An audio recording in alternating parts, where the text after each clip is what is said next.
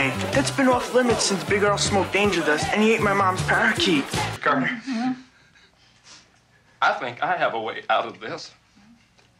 We call the police, and we have them send over one of their sketch artists. And Miss Ballbreaker can give a description.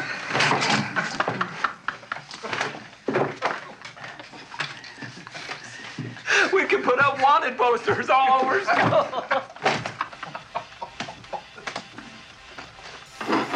Have you seen this, Frank? Okay, guys, come on.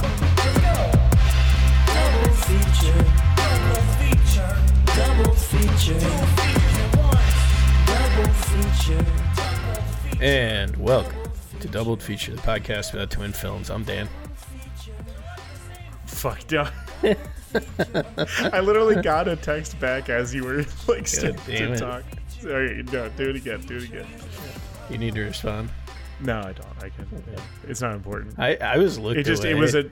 It was enough to distract me, and it was I had looked away, and I'm turning my head back, and I just see you mad rush back to the microphone. God damn.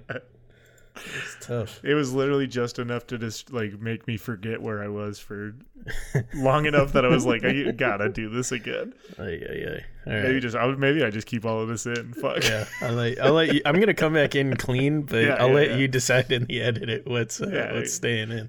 I'll listen back to it and maybe it's funny. I don't know. Maybe you're hearing all of this right now. Who knows? It's too much at this point. I hope we cut some of this. Anyway, let me come back in clean. I'm gonna replay the intro music too. Okay, guys, come on. Let's go. Double feature. Double feature. Double feature. 2 features at once. Double feature. Welcome to Double Feature, the podcast about twin films. I'm Dan. I'm Max. Thanks for coming in giggly. Got it in. Whether or not one. they heard, we fucked up this one. opening so hard. Yeah, you're Max. This is a podcast about twin films, whatever. I already said that. Now you got me flustered. I was doing fine. Now I'm fucked up. Anyway, yeah, we're gonna talk about some movies today. Here we are. Have you watched any? I have, and you're gonna be excited about one of them, so I'm gonna save that for my second. But I watched. Dan, you know this. Ali was here, friend of the podcast. Ali, he hasn't been on an episode, probably won't, but he definitely listens every week. Yeah, I've asked him before if he wanted to be on. He's our good friend. We probably invoke him from time to time, but he's just like, no, I don't really want to do that. I'm like, oh, okay, man. I don't blame all right. But he came. I respect that. He came up to Charlotte this previous weekend, and we were hanging out. We went to some wrestling events. That was cool. We were just kind of hanging out one of the mornings. I got off work and he came home and he was like, I was like, what are you watching? He was like, oh, I just started this movie. And he had put on, honestly, kind of weird movie to just be like, I'm going to throw this on at noon on a Friday. But Incantation, the, I think Taiwanese or Japanese. Hold on, I'm going to get this right. So Aaliyah like go to a movie or like catch a movie sometimes and stuff, but he doesn't strike me as a just throw on a movie guy. Hey, he had thrown it on. It's He said win and run. The letterbox is not helping me here. I'll get it for you guys. Don't worry. But Incantation, it's a found footage movie that came out last year to Netflix.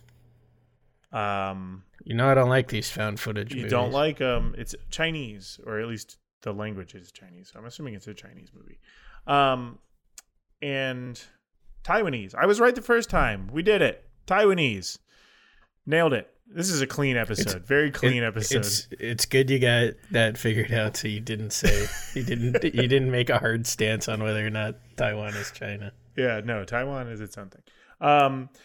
And it was good. I had heard a lot about it, that it was like super, super scary. And I don't know if it would necessarily live up to the super, super scary moniker.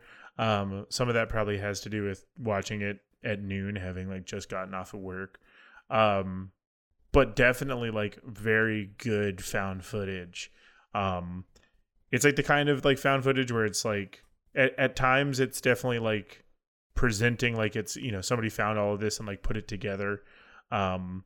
but then it never really tells you any sort of like frame narrative or like who this is, like who put it together in its entirety kind of thing and how you're seeing it, blah, blah, blah. But really good. Some really, really kind of tense, scary moments. So if you're a fan of found footage or just horror movies in general, like I don't know if I have any complaints about it at all. At least no major ones, none worth talking about. So I got a complaint. Yeah, I got a complaint. It's that it's found footage. Yeah, they're never good. Always at some point they have to be like, oh wait, let me pick up the camera. Like, goddamn. Yeah, I mean that's just kind of like a thing. But like I would say like Incantation's like really good. Gonjiam, Haunted Asylum, super, super good. Did you ever see The Medium? The Medium. It's a Thai found footage horror movie from a year or two ago. I did not, no. It's pretty good in that they're like not doing all of the cliches. And then at the end, like the climax of the movie, they do the cliches so fucking hard that there's literally a part in the finale, kind of the climax, where a evil character says, let me watch you, just so they can take the camera away from them. And then, like, you see the person get disemboweled. It's like, God fucking damn it. You guys had me for a while here. Noroi, The Curse, really good. I'm always a big fan of the Hell House movies, and I like found footage. I mean, it's kind of like, as somebody that watches, like, is like hack as this is probably going to sound to say, and I hate to say it at all, is like, as somebody who watches just primarily horror movies, like not everything in a horror movie will scare me all the time. And like found footage movies are the one sort of like subgenre that will consistently get sort of that just a chill running down my spine kind of thing, that I don't necessarily get from other, like, or at least consistently from other like horror subgenres. So actually, you've given me a perfect segue. Yeah, go for it. Horror movies don't scare me often anymore. You I think made fun of me when I was very scared of The Cure before you saw it. I said The Cure, but I just meant Cure. Cure, but I gotta say, I think I did poke fun at you, but as somebody who is such, like, I'm, so into horror movies, and being such good friends with you and kind of watching you go through your sort of like horror journey. I'm always so excited when you tell me like you watched a movie and it scared the shit out of you, because like I get to kind of like live vicariously through you in those moments of like knowing exactly like what you felt like and how like seldom fun really that happens. can be. Yeah, it seldom happens anymore. Like I used to be too scared. I mean, people might not know this. Only like a year or two before we started the podcast did I start to like even dip my toe into horror movies. Really, I had seen like some big ones, and I mostly didn't like even a lot of big ones. I was one of those assholes who's like, "Oh, I fucking hate jump scares. Hey, it's I only like cerebral stuff. The Shining's the best horror movie." And I mean, The Shining's still one of the best movies, but not for that dumbass reason. I don't know, just being contrarian, because love horror movies now. I kind of bailed on my own segue, but I'm not gonna go too much into it. But watch the movie Skinamarink. Yeah, it's I'm probably going to. I gotta watch that super soon. You got it. Whether I go to theaters or just watch it at home. This is not just for you, but also the listener. You gotta watch this movie like at night with the lights out. You gotta give it your complete undivided attention the whole time. If it doesn't completely soak you in, it's gonna be worthless. The movie doesn't care about plotting or like form. Most cameras, like most shots in the movie are just kind of like at an angle in a room where something is or is not even happening. There's a lot of just like long silent scenes. Like I said, looking at nothing at all. Doesn't make a ton of sense. The general just like synopsis of the movie, not synopsis, but just like the vague elevator pitch of what it is two kids wake up in their house and all the doors and windows have disappeared. Shit goes crazy. You never even see the kids. I'm not even sure I like the movie, but it scared the shit out of me at certain points. Horrifically reminiscent of like nightmares in my childhood. This is the first movie I rated on Letterboxd. I wrote a written review and did not give a star rating because I couldn't. I texted Kool-Aid after it was done and asked him why he gave the movie the star rating he gave it, and he said, I don't know, it just felt right. And I said, yeah, I get that. Wild one. You got to see it. I don't know if the general public needs to see it. This movie's crazy. It's definitely like I would say it's a very divisive movie in terms of like how people just are kind of reacting to it. It's divisive to me. Believe it or not, just not, to me. Yeah, you're not the only person though that I've also heard basically give a sort of similar response in either like, I feel like I should have loved this, and I think a part of me does, but at the same time, it did nothing for me, kind of thing. Where it's like it did stuff for me, but it also wasted my time. Yeah, but like even while it's wasting my time, I understand that serves the greater point of the movie. Like you're getting into like infinitesimal like.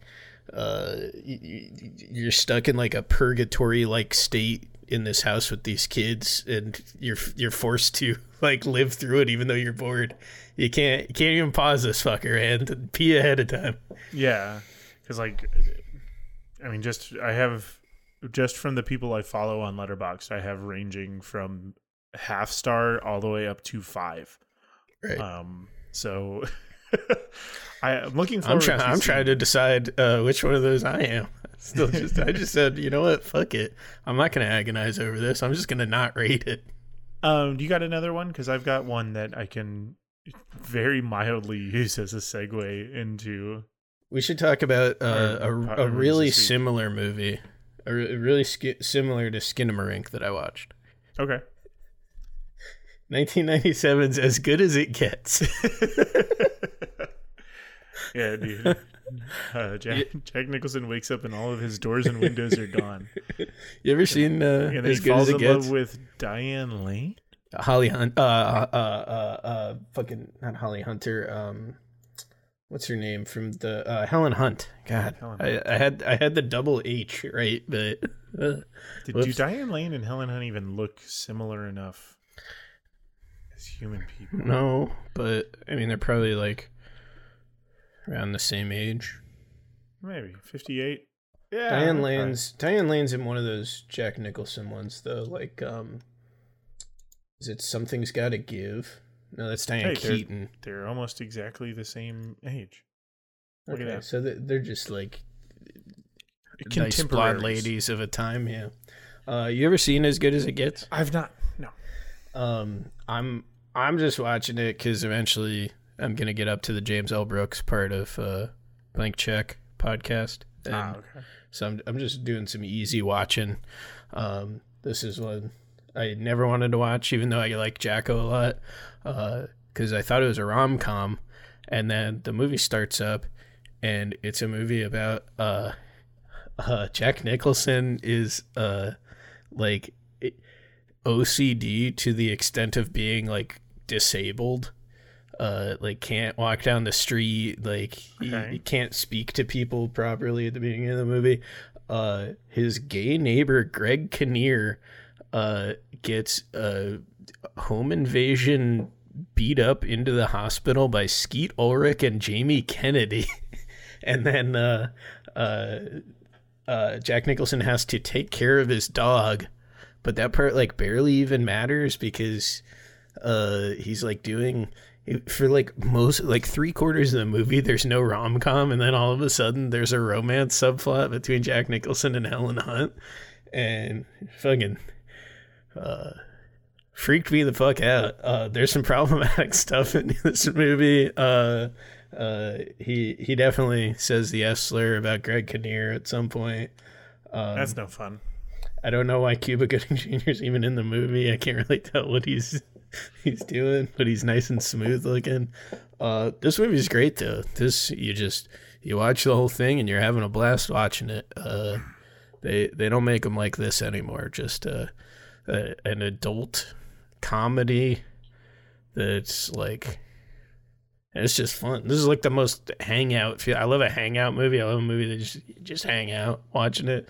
Sure. And this is the rom-com version of that. Plus, Jack Nicholson says noodle salad a bunch of times. He says, good times noodle salad.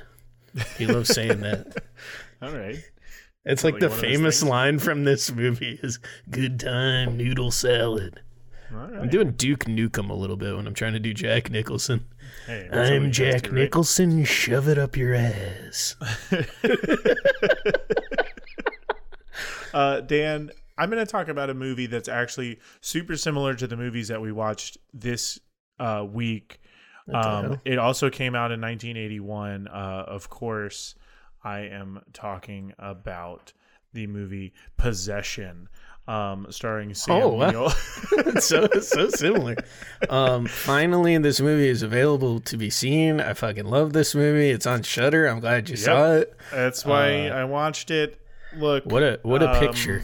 It was another movie that Ali and I watched. We came back. How did Ali feel about Possession? Ali loved it. What the? He was having a great time. Came back from. A funny story how this all came about. Came back from seeing a wrestling event where we possibly watched a man get paralyzed. True story. Had a nice shrimp burrito standing in my kitchen from a local restaurant favorite, Sabor, and all to just find out that one of the cats had pissed on the bed Ali had been sleeping in. So I had to do some laundry real quick. I said, Ali, let's hang out. We'll watch a movie and drink some beers. Ali blaming the cats for his piss mistakes. So I was like, you know what? I'm watching Possession. I don't really care what Ali thinks at this point. We had a blast. I think this movie is fucking incredible, but it's so good. Not what I would in the situation you're describing. Definitely not the movie I would throw on personally. I did not know you had been very cagey about any details about going into it, and I had purposefully not looked up any details going into it.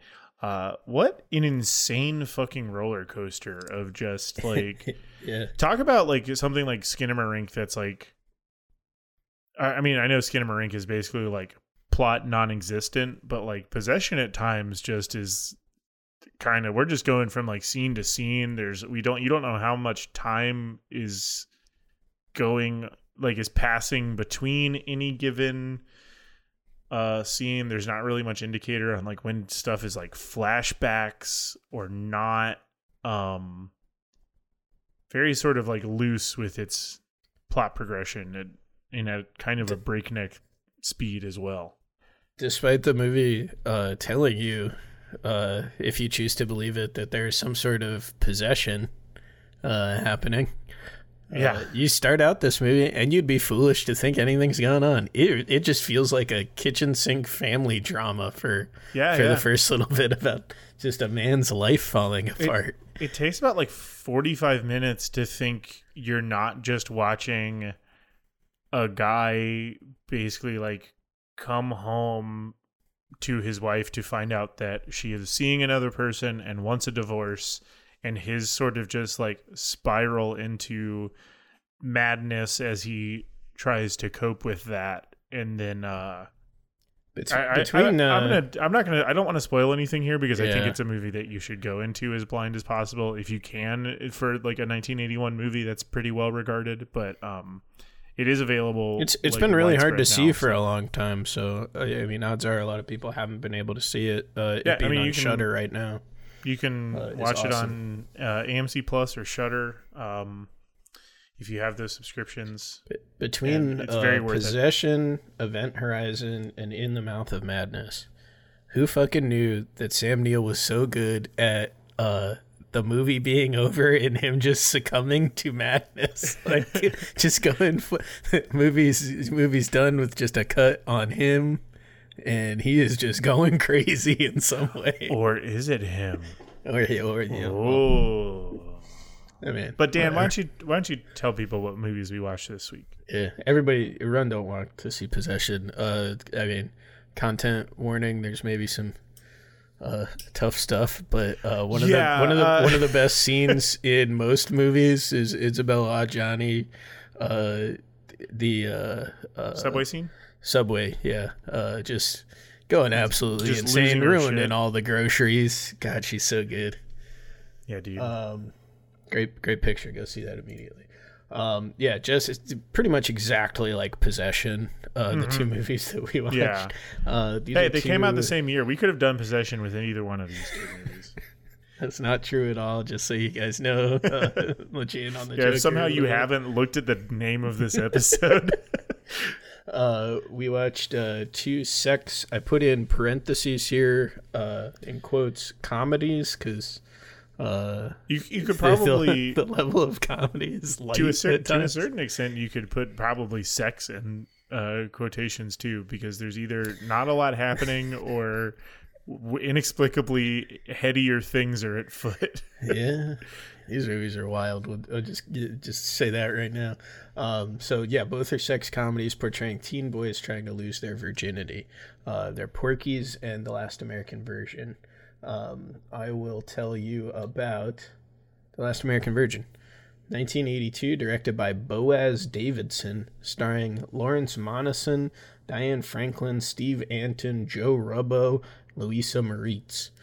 We follow a high school trio of boys trying and failing to get laid. Gary is an average student and pizza delivery boy. Rick is much cooler and does much better with the ladies, and David is their fat friend who is still cooler than Gary. Outside of their scheme to get laid, Gary has fallen madly in love with the new transfer student Karen, but she quickly falls for Rick instead. Late in the movie, Rick takes Karen's virginity and Karen becomes pregnant. Gary and Rick fight, and Gary decides to pay for her abortion. Gary confesses his love to her, and it seems she reciprocates. The next week at Karen's birthday party, Gary finds Karen making out with Rick in the kitchen. Silently, he leaves the party alone and drives home crying. I can't wait to talk more about the ending of this movie. Yeah, I got some stuff about just this movie in general. Yeah. Don't worry, I got plenty of stuff. For whatever reason, I know Porky's better. Like, I watched Porky's a couple of times as a seen kid and Porky's, like yeah. really remember it. Both of us really latched on The Last American Virgin, and it's insane. But we'll get there a little later. I think it's because like it. We'll get to it, but Last American Virgin does some stuff that Porky's just does not do for some, and I wonder why. Because it's insane. I could not find a budget for this movie, and it only made $5.8 million at the box office. It's got a letterboxd average rating of 3.2. Just insanely generous. Rotten Tomatoes critic of 77 and user of 65. Maybe they got the same twisted enjoyment we got out of it. Yeah, I do not know. I guess so. Porky's also directed. It was directed in 1981. Thank you very much, by Bob Clark. It stars. This man said Bob Clark. Well, you said immersion, so. Thank you for not interrupting me. I'm not going to be as you're nice. fine. You're fine.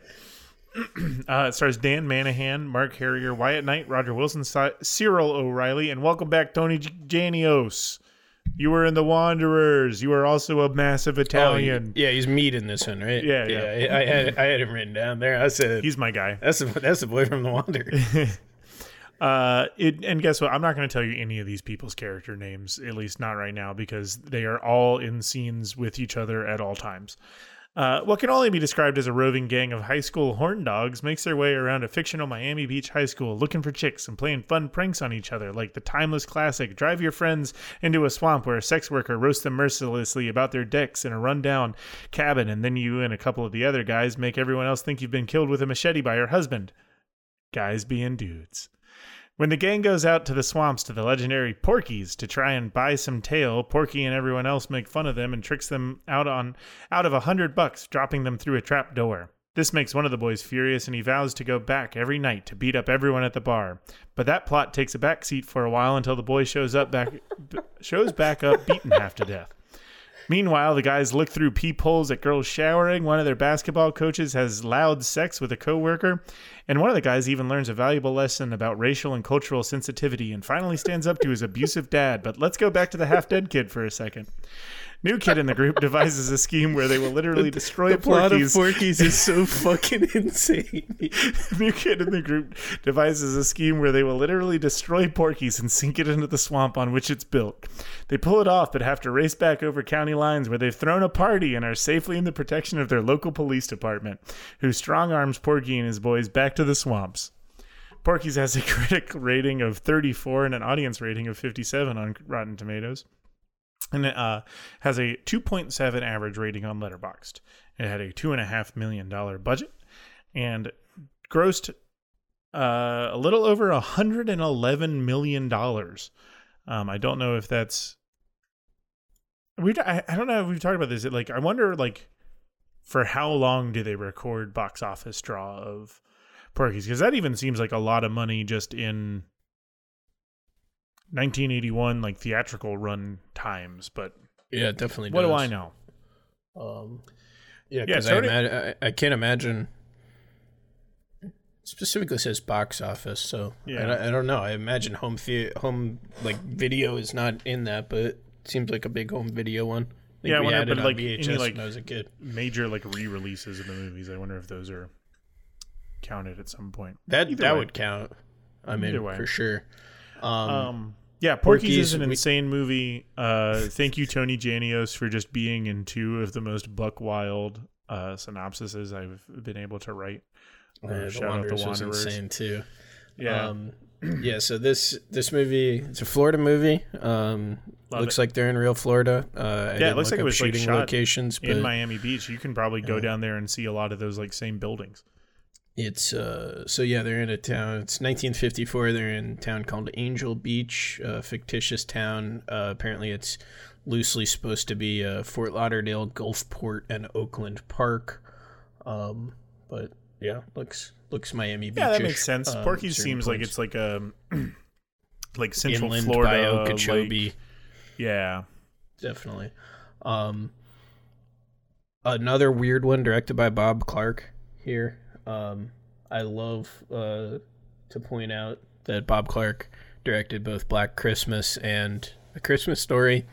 He also directed Porky's. He also directed the Baby Geniuses series of films. Just a wild career. We mentioned him briefly in our Killer Santa robot movie, the one on Shudder, because the dumb bitch hipster girl also points out that Bob Clark directed Black Christmas, but can't help myself.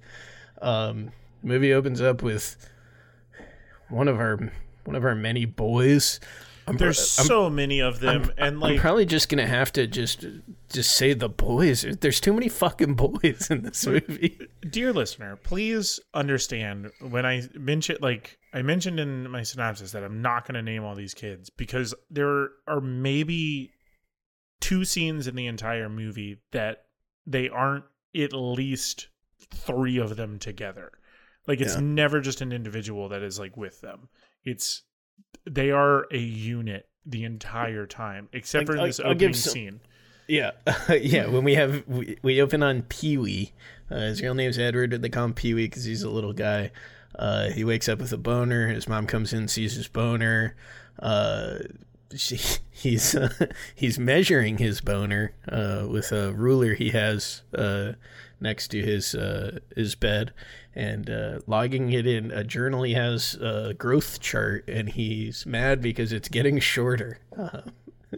I imagine, Pee-wee, it's because you just got scared by your mom, but I don't know, man. So Pee-wee's on his way to school, meets up with our big ensemble of guys. They are talking about this plan that Max was talking about, where they have found a local sex worker who dates a big black guy.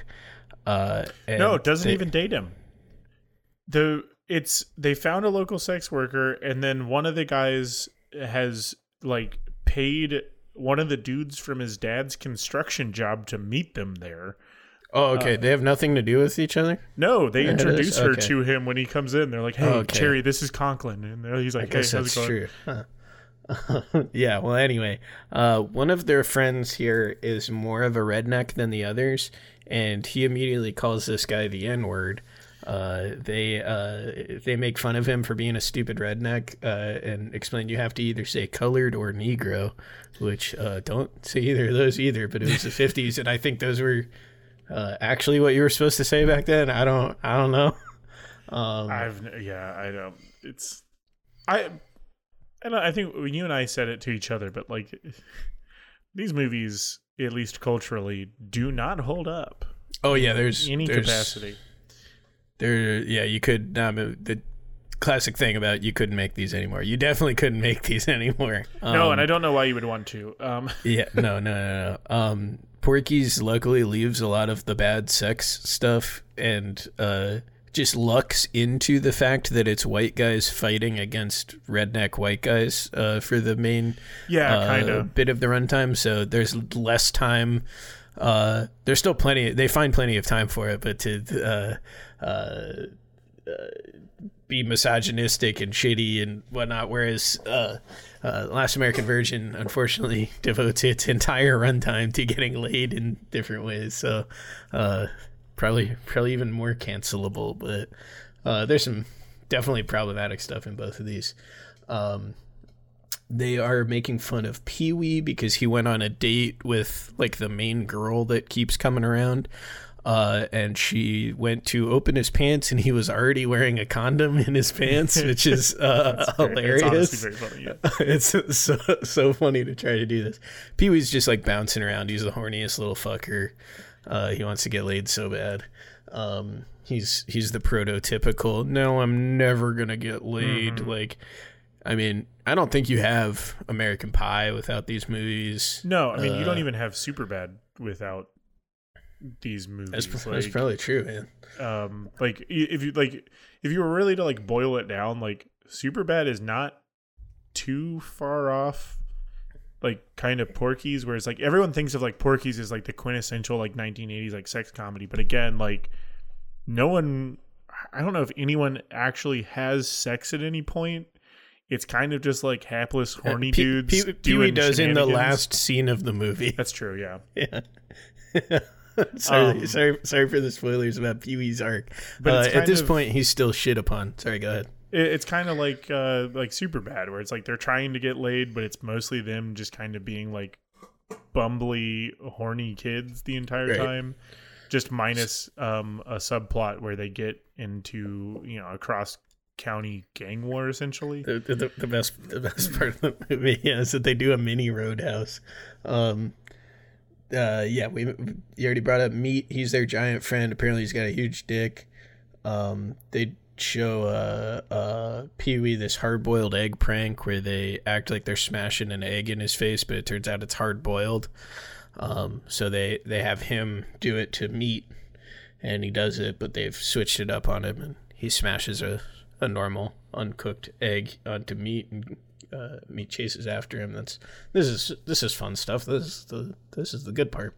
Yeah, and you actually like kind of learn throughout the movie that even though like they pick on Pee-wee a lot, like he's legitimately one of the guys. Like they're just Right. like a very he's their close boy. friend group. They're all on the basketball team together. Like it's not just like, well, it's not like McLovin and Superbad where like they kind of tolerate him, and he kind of comes around like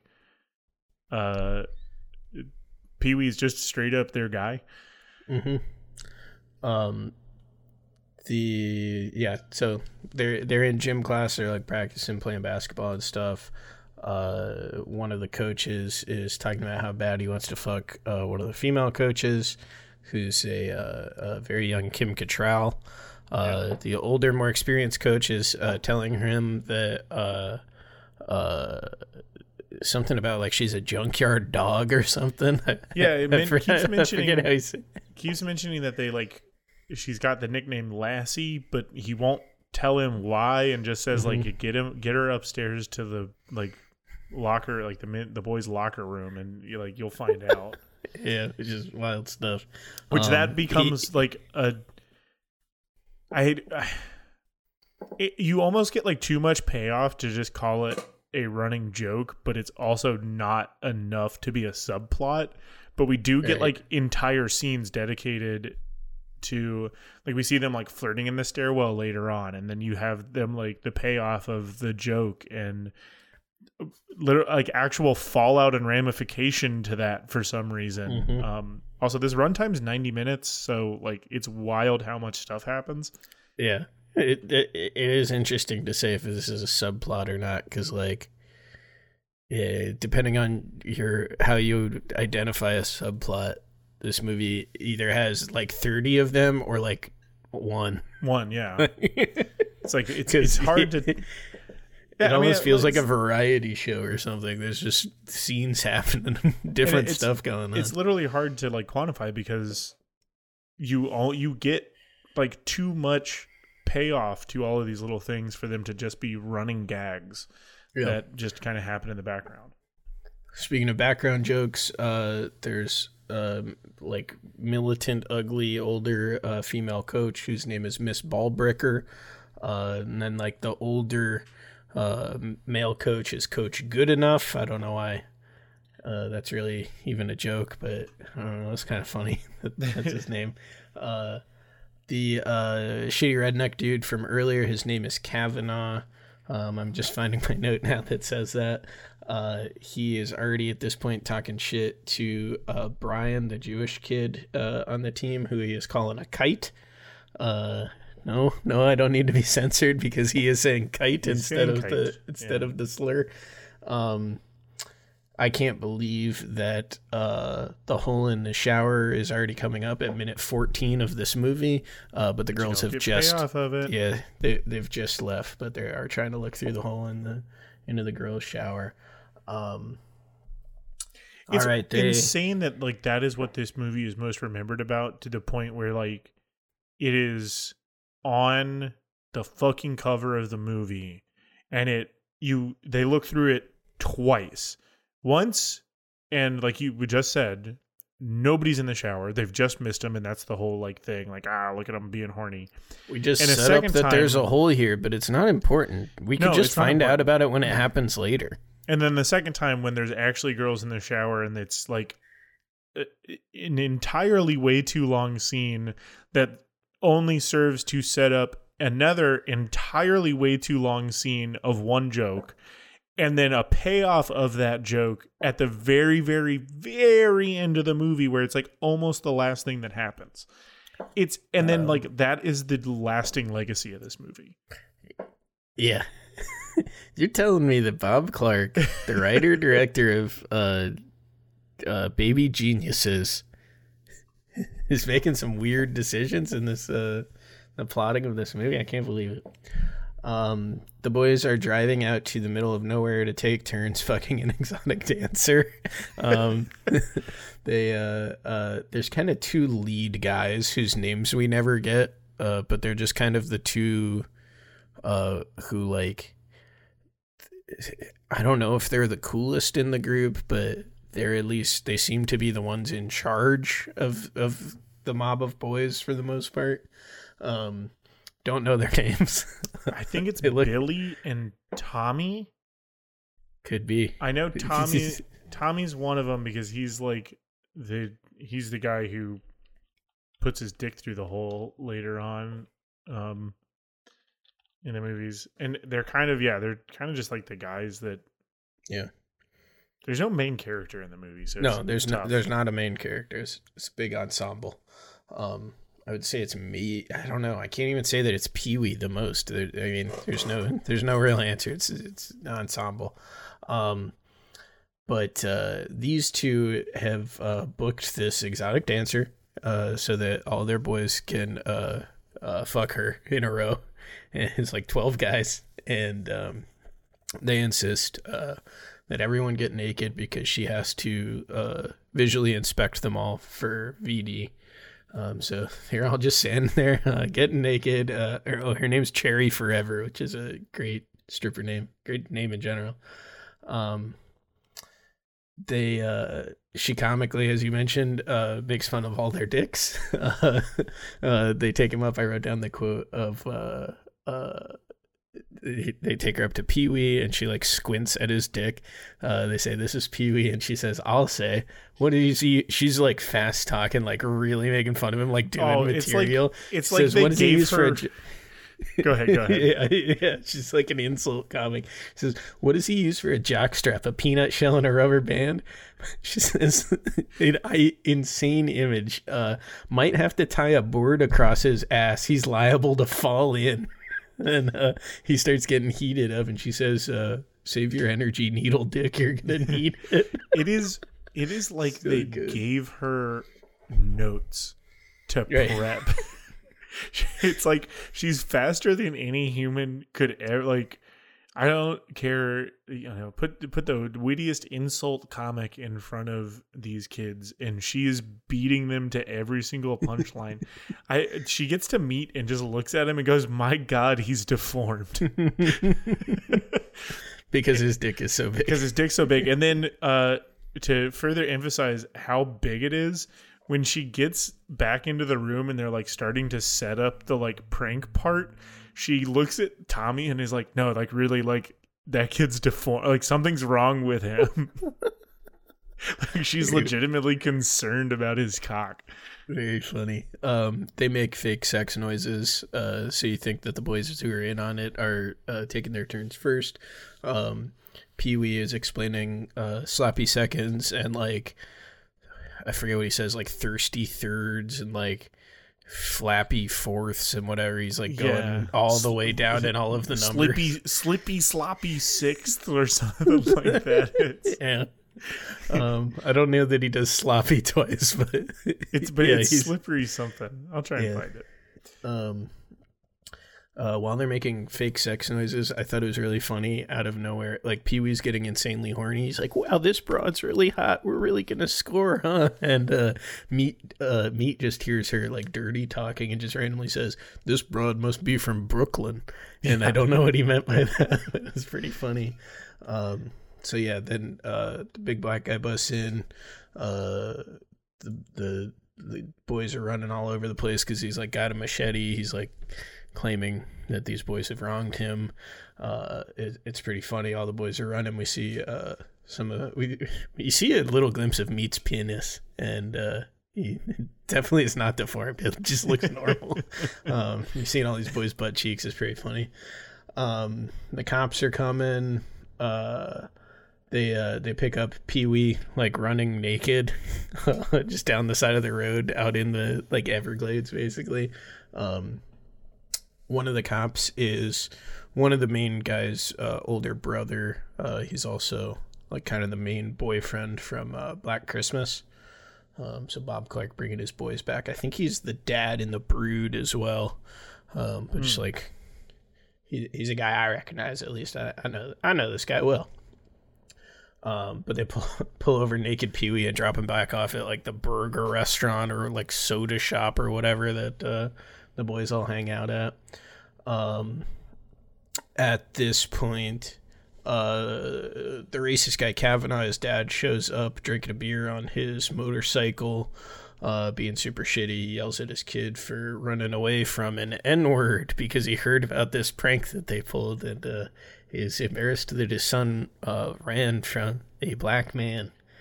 Ran away from a guy with a machete. How dare you? They're trying to show that like this guy Kavanaugh, he's maybe acting out in bad ways. Like, we know he's becoming a bad guy too, but oh, look, here's why. It's because his dad's super shitty and like beats him up and stuff. They are planning to go to Porky's after their game on Friday. They've been told that for $30 a piece, they can get it on with Porky's new Cuban girls. Reeks of sex trafficking. Returning to the pod, the giant fake condom joke from The Wanderers. They give Pee-wee a giant condom to like put over his head and stuff to make fun of him for when he showed up to the date wearing a condom.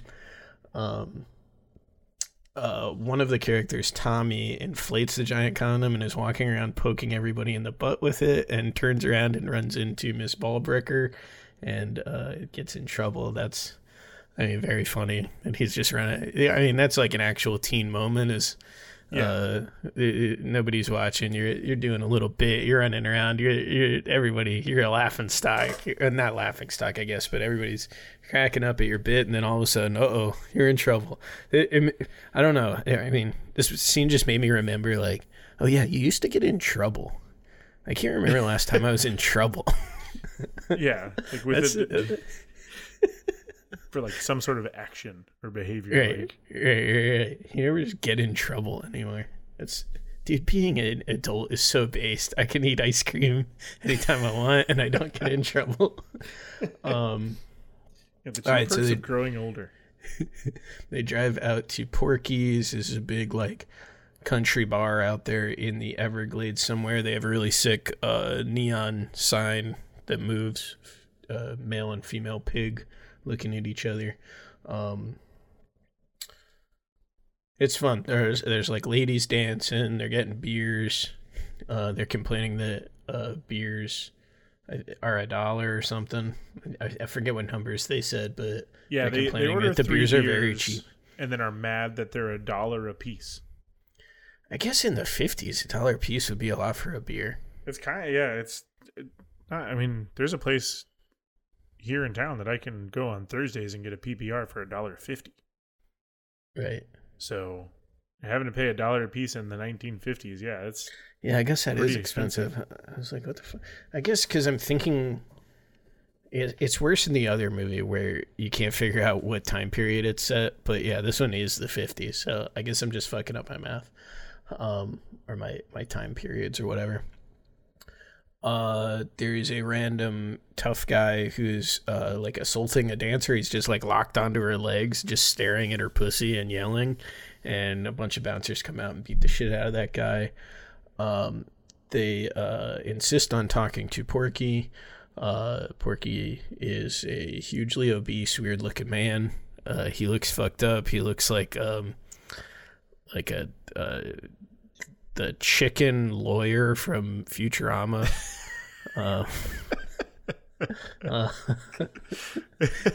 Does that make sense? Yeah, makes sense. He just looks like a big fucking round Southern man. I don't know. I guess he doesn't even look like that chicken that much. There. Trying to explain how weird this guy looks. It's not working. Porky says that they can have 3 girls for 30 minutes for $100. So they're walking over to some room where they're all excited to fuck these ladies. But the whole bar like follows them over to the door to see what's happening, because like the whole bar knows that these kids have been had. They knock them. There's like a trap door that they're standing on that releases them all into the Everglades swamp water below. They're all mad as hell. Get knocked into the water again because they're like trying to start fights or whatever. Cops show up. The sheriff of the town is Porky's, I think, brother or cousin or something like that. So he starts smashing their car lights and stuff and insists they get back to town. And yeah, they get back to town. They're at their little drive-in place, fuming all mad about getting ripped off. There's whichever one character, I think it's the one whose older brother is the cop. Yeah, I think he's his like name's the Mickey. most mad. Yeah, he's like the most mad, and he wants to go back right away. He doesn't. Like, I think his brother makes him leave or something. Go home instead. But he's the one who, throughout the movie, will just keep going back every night to get his ass kicked. He basically like disappears for the rest of the movie because he's just continuously. He just shows back up just to show that he's continuously going back to Porky's to get his ass beat. Because he, I guess, thinks he can just take everyone at the bar for some reason. Yeah. This is the part where somebody fouls the other one in basketball, and it's Kavanaugh fouls the Jewish kid. Brian, the Jewish kid, and this is where we get the other big scene that I remember well from this movie is he's like walking around the locker room saying, yeah, and that guy's a kite, and walking up to him like, hey, let's go fly a kite tonight. And Brian explains that that's not what the word is. Explains to him what the word is. He says, you're too stupid to even be a good bigot. For some reason, I've always thought this kite other word scene, I don't know, it always stuck with me. I don't know if it's not even really like a joke, but it's like kind of funny that the guy's like being racist wrong. I mean, it's always just whenever anyone can be put in their place for their bigotry and how fucking stupid it is. We see them, they're like fighting outside of the school. Brian kicks Kavanaugh's ass really badly, and Kavanaugh won't shake. Brian's trying to be like all honorable. They used to, back in the day, fight and shake hands over it or whatever. Yeah, because Brian knows jujitsu. He just like leaves. Yeah. Yeah, Jewish jitsu. Is that the joke you're making?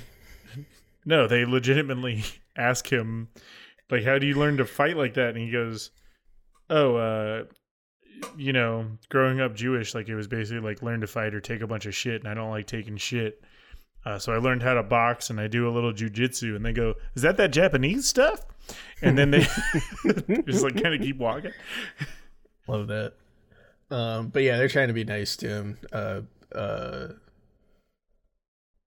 There's a funny line where they're saying a guy's a prick, and then one of our main guys says, yeah, and he's a smuck.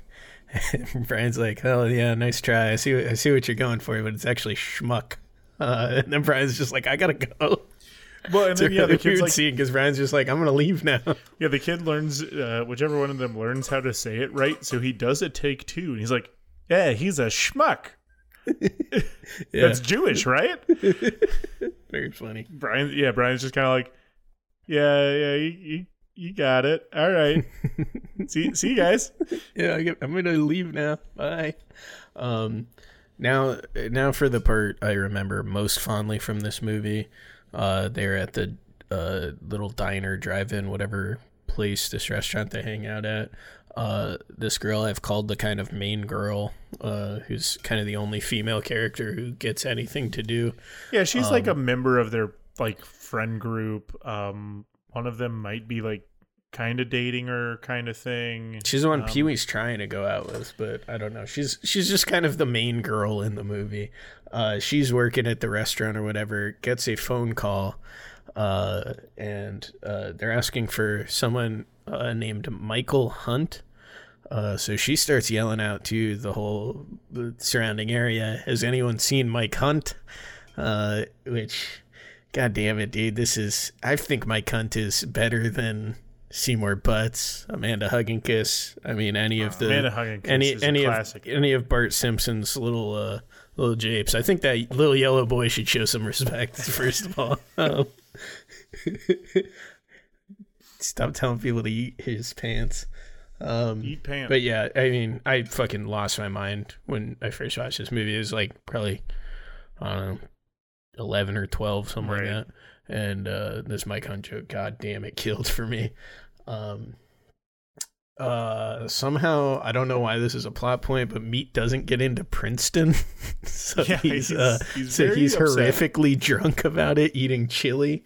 They have to do a thing to explain it to the cops that he's diabetic and needs his medicine or something. Dodo was going on there, but then Brian has to intervene and keep them from arresting Meat, which I didn't know if this was supposed to be like a Jews secretly running things. I don't know why. I don't think so. I guess Brian fucks with them now, so he gets them off the hook. Really weird that Brian's the one who's able to get them off the hook, though. I don't know why. I think it's just to kind of show that, like, hey, here's Brian. He's a new guy, and it's just another instance of him kind of ingratiating himself to the group. But the boys' kind of like interpersonal relationships are of no consequence to this movie, so it's very bizarre to have that have to be a thing that happens in the movie for some reason. Yeah, it's weird. This is when Mickey shows up. He's gotten super beat up, fighting with Porky's over and over again off screen. Kavanaugh shows up too, and he's even more beat up, and it's because apparently his dad beat him up even worse for finding out he got into a fight with a Jew and lost. Okay, this is where we get our Lassie payoff about Kim Cattrall. The younger coach does successfully take her up to the the secret upstairs room that they use to fuck. We see her butt. She's a really pretty lady, so it's cool you get to see her butt. And apparently the smell of boy ball sweat just gets her ravenously horny. Yeah. So like, oh, I mean, she literally, it sounds like Max is making a joke, but she says that in the movie. And then they start fucking, and she starts moaning loud, I guess like a dog. And the acoustics carry this sound. When she climaxes, she's like howling. Yeah. The coach who put him up to it is losing his mind, laughing, like having to hide his face. This part was fun because he's laughing so hard that like it's infectious how hard this guy is laughing. Like he's doing such a good job of laughing, whether or not he's acting, he might actually be laughing. But I feel kind of bad for Kim Cattrall. She said she was kind of coerced and deeply regrets being in this movie, and it colored a lot of her later career, I think. But I love Kim Cattrall. She's a big movie head and very cool. Yeah, she's in other Bob Clark movies too, dude. Like Baby Geniuses. Yeah. So here we get the actual shower scene. They get really mad because it's working. They're in there, everybody's showering, but there's a fat girl in the way, which causes Pee-wee to yell at her to move. The one guy, I think he said it was Tommy, he sticks his tongue through at some point. The girls are like kind of like having a fun time with this because this movie's gross, and instead of them being painted as actually having a sex crime done to them, their reaction is they're just like boys being boys. Ha ha ha! You guys are perverts. Get out of here! Stop so it! They like prank him back. Yeah, Tommy puts his tongue through the hole, and then they put soap on it. These holes are hilariously big too, so it's so funny that they would not notice these normally. Well, they're so big, even like that they're even like big in universe, because like when one of the girls like realizes there's somebody looking through this hole, the first thing they're like, Tommy Thompson, is that you? So like, yeah, you I guess can that's see true. this You man can see through who here? it is. Yeah, no, I mean, you can even stick your dick through, which Tommy does, and since he can no longer see, he's just sticking his dick in a hole. Does not see Ballbreaker come up and grab hold of it and try to pull him through the other side by his dick. Eventually it snaps back. This is the second scene in which the coaches lose their mind laughing as they're explaining what happened to the principal. Ballbreaker's trying to get all the boys in trouble, and both of the like younger coaches, and then eventually even the third oldest coach, Coach Goodenough, all start busting a gut laughing, and it makes you bust a gut laughing. Because she wants the principal to give her Tommy, who she knows it was, and 5 other boys, any other 5 boys, and basically just do a police lineup of their dicks. Yeah, she wants penis inspection day. She swears she can recognize who it was. I mean, that's crazy. They should keep that on file. Like, they took pictures when you had penis inspection day at high school, right? Yeah. Yeah, for sure. Yeah. So I don't know why they couldn't just pull up the record, but I thought it was nice when they gave, like, when you got your, like, senior photos, like, they gave you your penis inspection day photo, like, to you as well, like, for graduation and stuff. Yeah. Which was, like, kind of weird, but, like, you they know, put it's that nice. little hat on it. Yeah, it's nice to be able to frame it and, like, have a memento from my time in high school. Yeah, that's right. One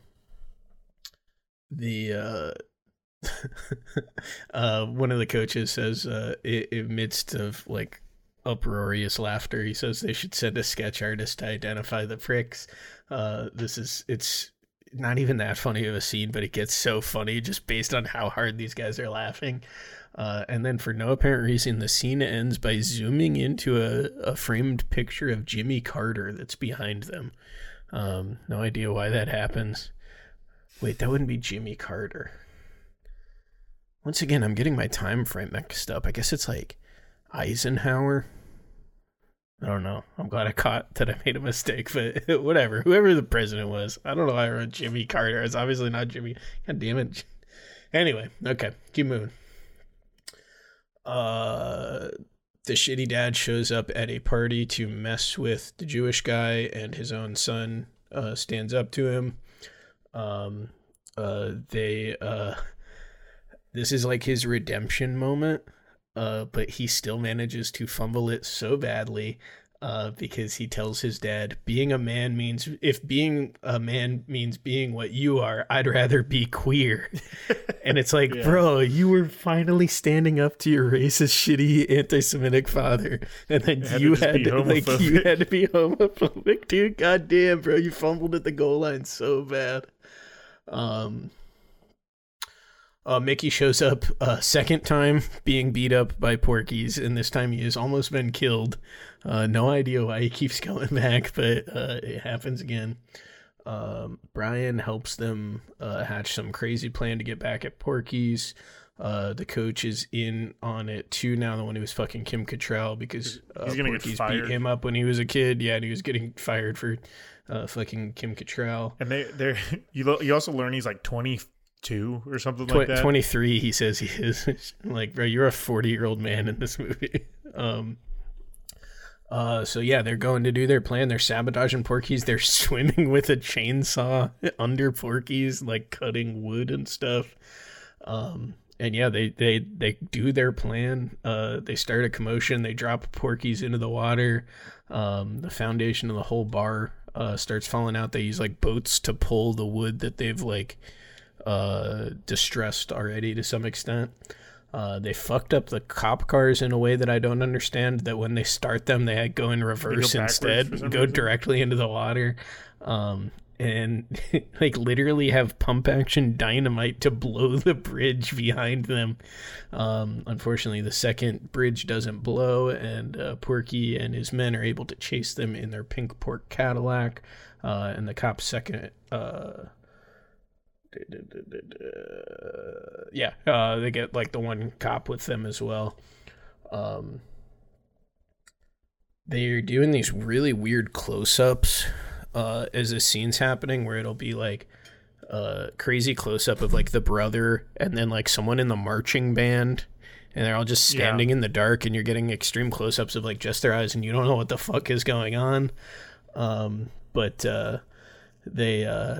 they stop at the county line, where the brother, sheriff, whatever, it's now his jurisdiction, and the entire school is there. Whatever, their marching band is there to like shove it in Porky's face that they have no jurisdiction. The brother shoots up Porky's car with a shotgun and like insists on them getting it back to their own county and stuff. And it's like, what the fuck is...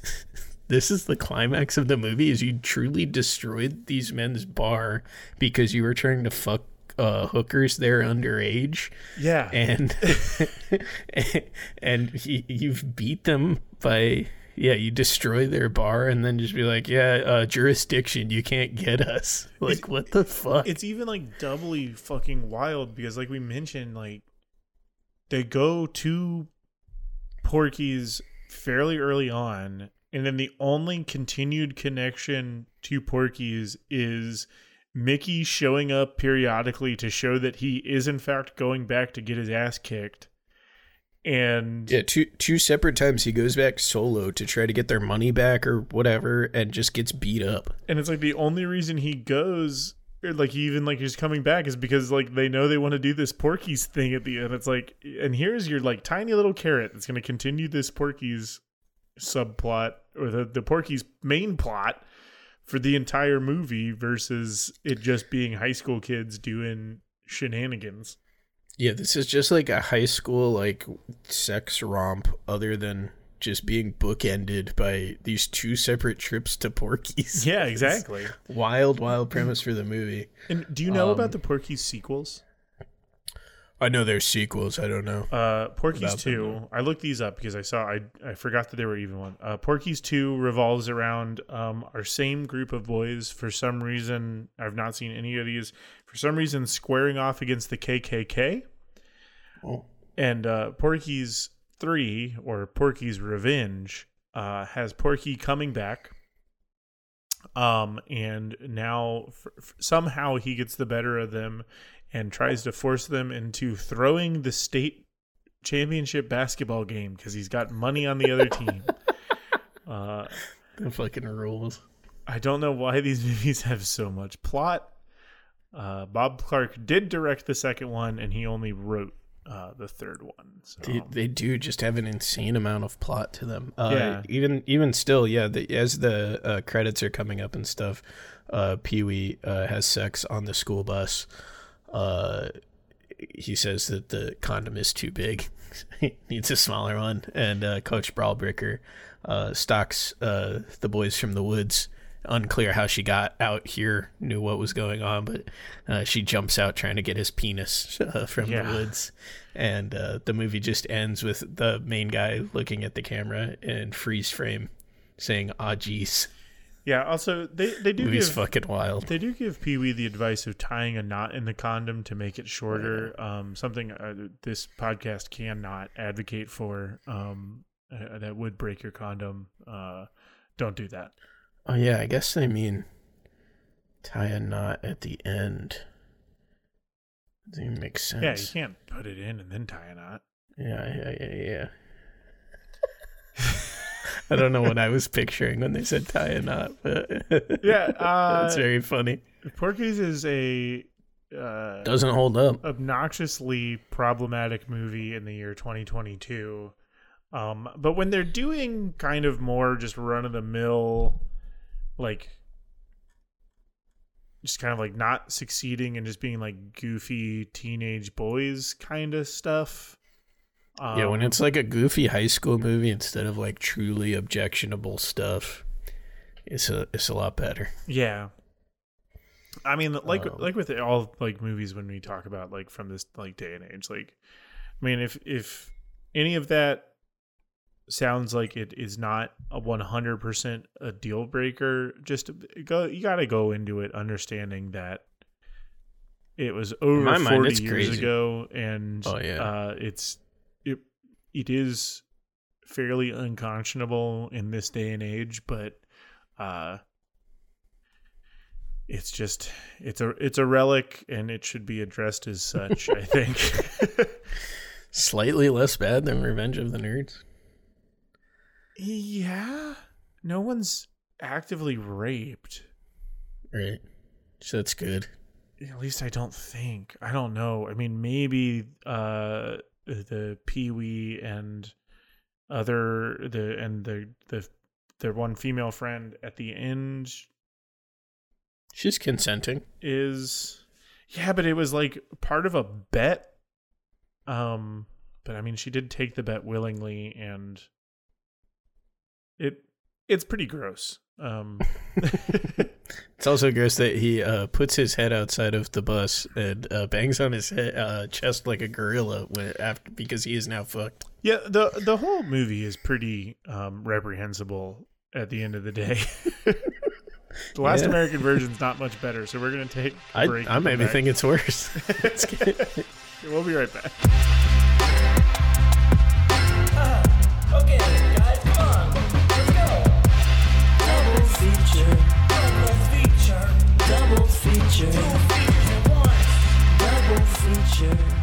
right, we're back. We're talking about The Last American Virgin.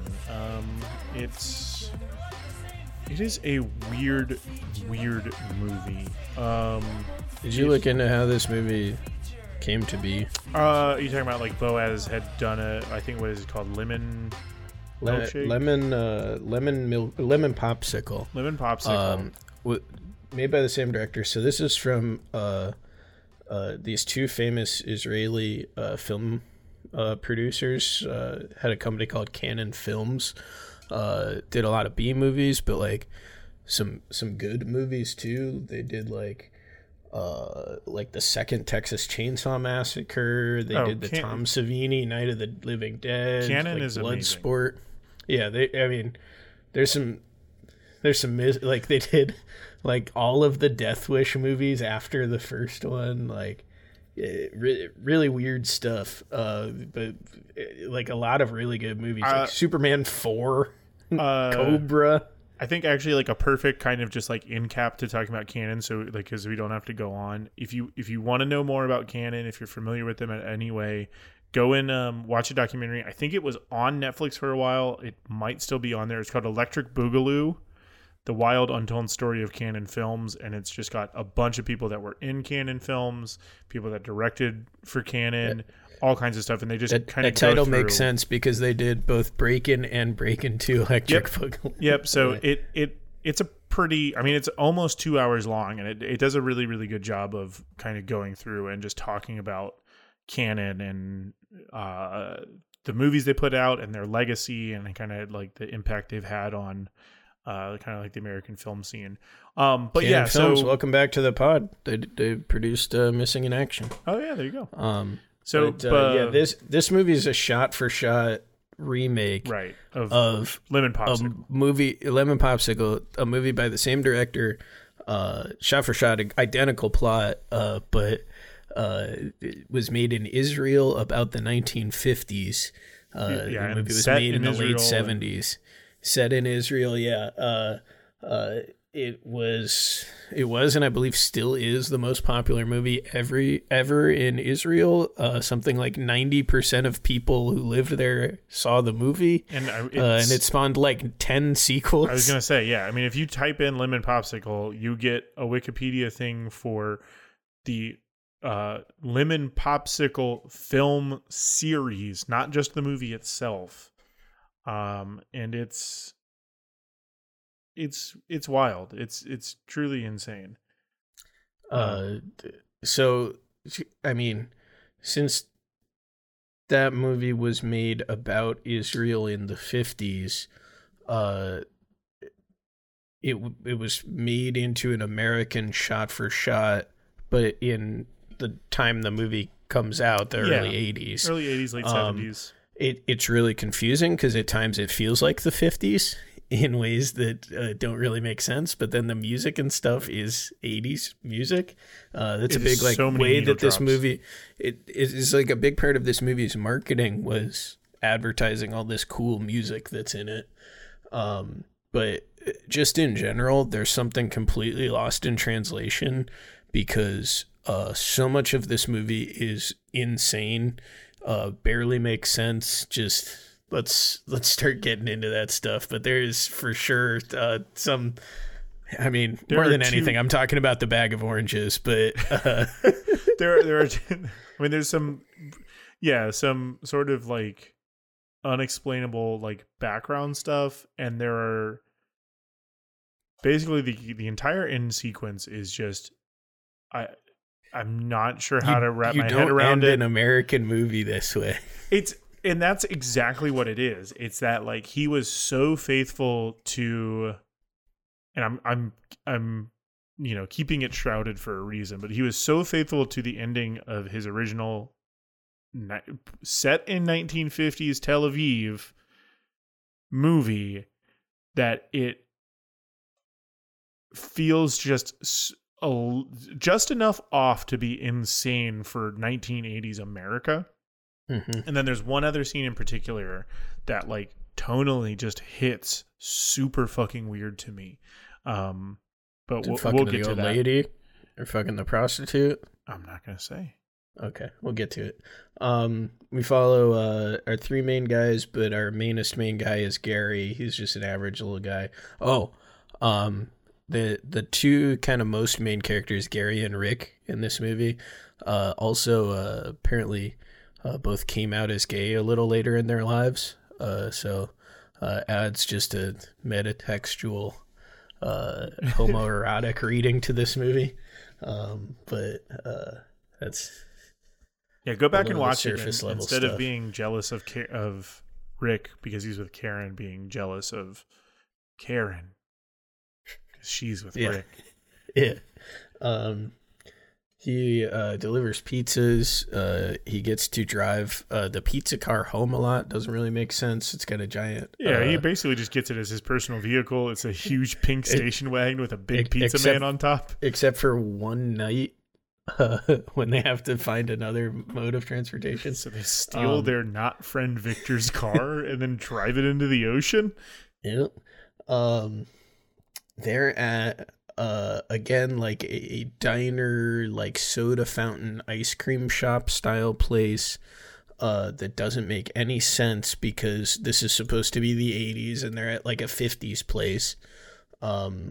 It makes more sense that they just straight up took the 50s stuff and just placed it in the 80s. They spot some girls who are cute, so they insist somebody go try to talk to them, bring them over. You think that the guys are going to be such losers that the girls want nothing to do with them, but they just come over and sit with them and are like, oh yeah, take us to a party or whatever. Yeah. So they convince them they're going to go to a party with a bunch of drugs and stuff. The girls want to make sure there's coke there. They're all driving in the pizza car. That song, "Are You Ready for the Sex, Girls," is playing at this point. It plays a couple of times actually. Yeah, you get a couple repeat Cars and Devo songs. Yeah. Our main boy Gary is stuck with the ugly, standoffish one of these three girls. She just keeps saying she doesn't care about stuff. Her boys, everybody else is dancing in pairs, and he asks her if she wants to dance. She says she doesn't care, and it feels freakish. She seems like she's not all there. Very weird. The girls insist they want coke, so the boys bring back lines of Sweet and Load that they've chopped up for them, and the girls are just like, oh yeah, that's good, that's the best Colombian I've ever had. Yeah, and like the one like ugly friend, I'm using air quotes, like there's this like extended section where she goes, like she's snorting it and it just like is straight up vacuum sounds for like 26 seconds. Yeah, I thought that this was going to be like one of them has diabetes or something. So then you've got to like figure that's how that they don't out. have sex with them, kind of thing. Is Yeah. that Like have some sort of reaction to this Sweet and Low they're snorting, which Sweet and Low doesn't have sugar, so I guess it doesn't make sense. But I thought it was going to be something like that. But instead, everything just keeps going. Like there's no like reveal or like nothing ever gets complicated. It's everything is exactly what you think it is when you see the beginning of the scene. It's like, oh, they bring these girls over and now they're gonna get busy or whatever. Really, I can't tell you just how jarring all of it feels. Our main guy's just holding a bowl of chips while Rick is fucking and David, the fat one, is starting to fuck. His girl tells him some insane thing about she's nervous or whatever, so he has to go on the patio and count backwards from 100, and then when he comes back in, she'll be naked in the bed. And I don't know why she says that. Like, you would think she's lying and she's gonna be gone or something, but then she actually is naked. It's really weird. When Rick is having sex with a lady, she says, "I'm not on the pill," and he says, "Me either." yeah. Then they do have sex. Very strange. And then Rick's Gary playing is fast and loose. Yeah, oh yeah. Gary is just getting the big girl naked while she doesn't even. She's just like eating chips. and he can't get her bra off, so he's going to cut it with scissors. But then his parents walk in, and everyone wanders out outside naked. Very weird stuff.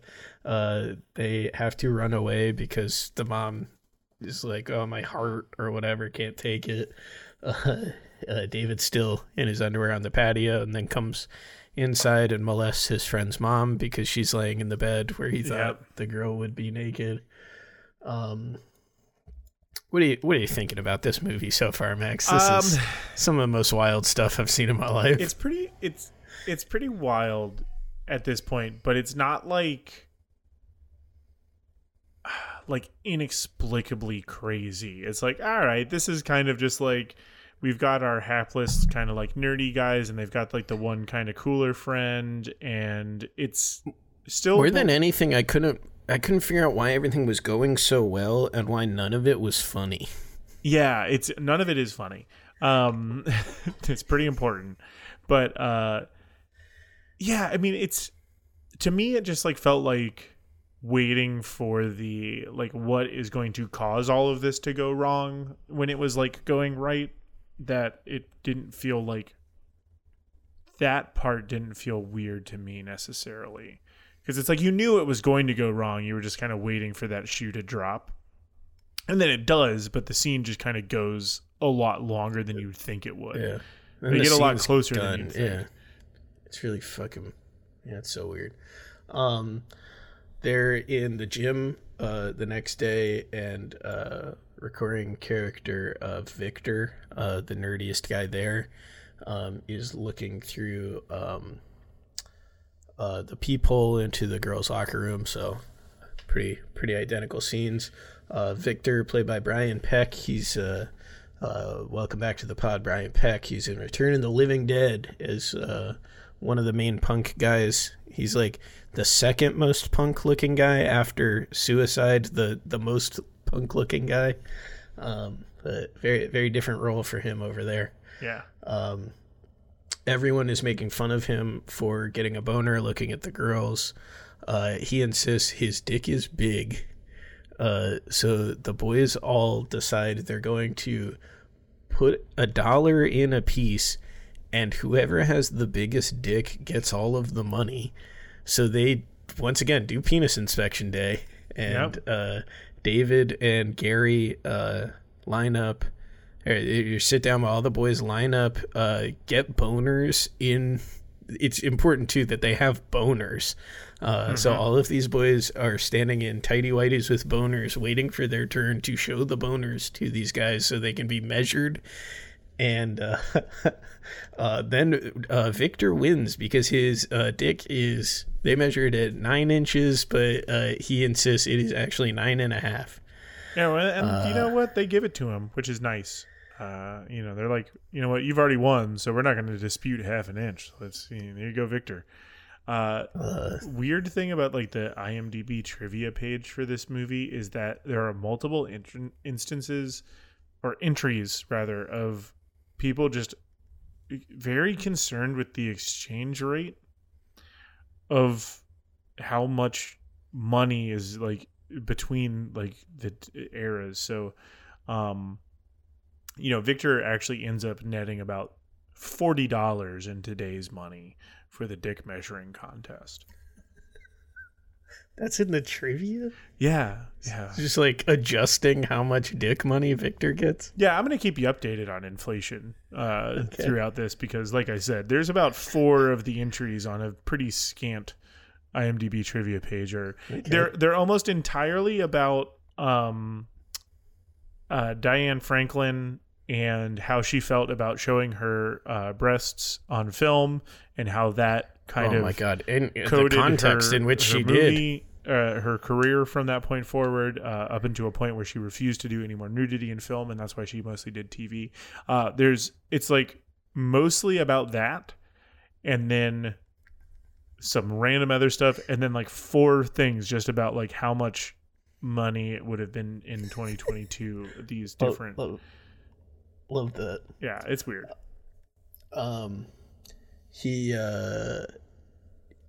So yeah, this character Karen, he sees her earlier at the ice cream diner or whatever, and is immediately in love with her. He sees her moped. He finds out where she lives, sabotages her moped, and then waits around so he can give her a ride to school. And then he fucks up trying to ask her out. It's like, I'm just gonna ask you straight. Do you have a boyfriend?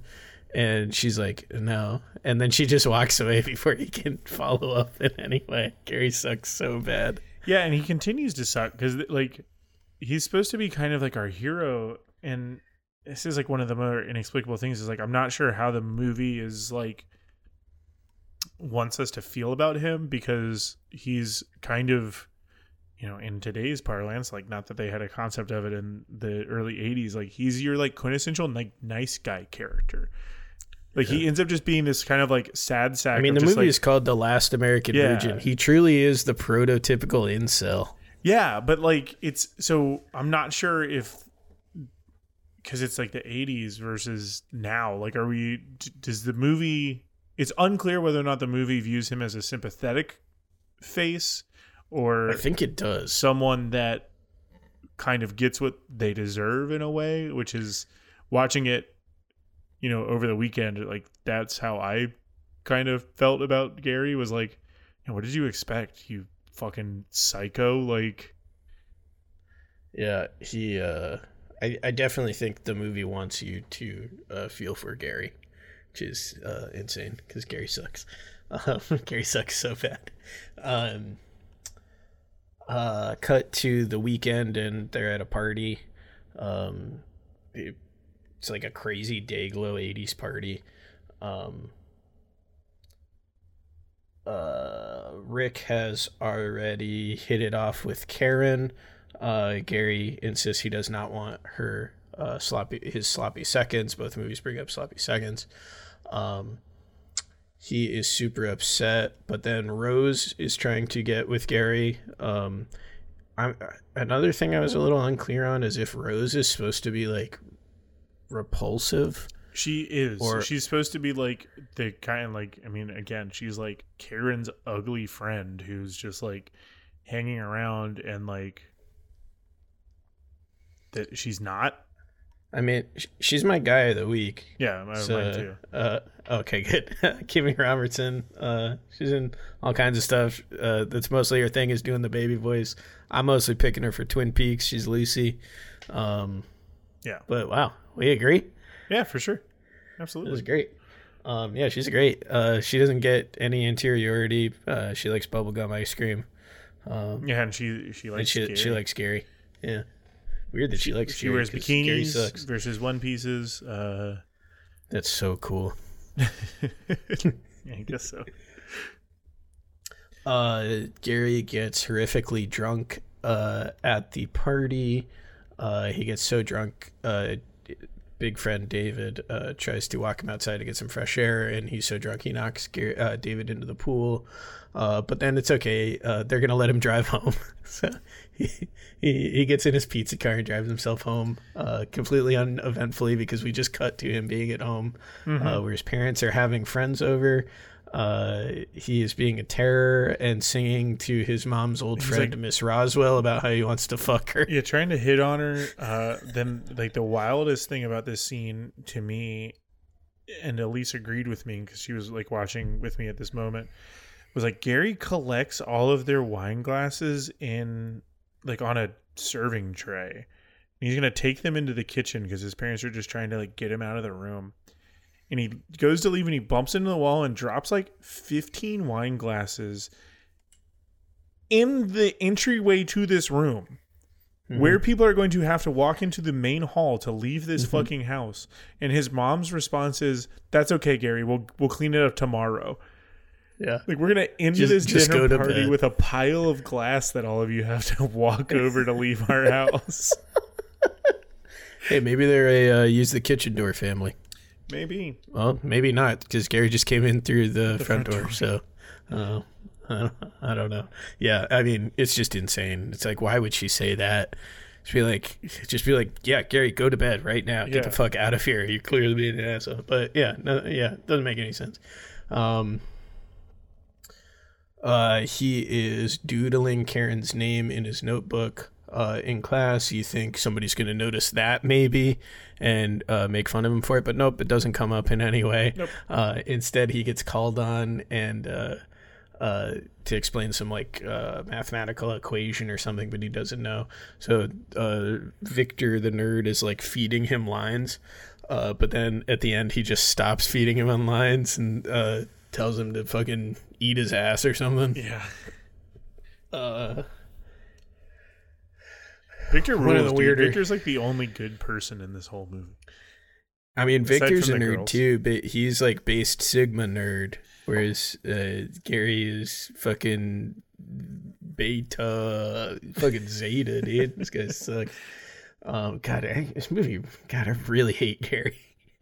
One of the wilder scenes in the movie, he is delivering pizza to an old Spanish MILF lady named Carmela, who clearly wants his young dick.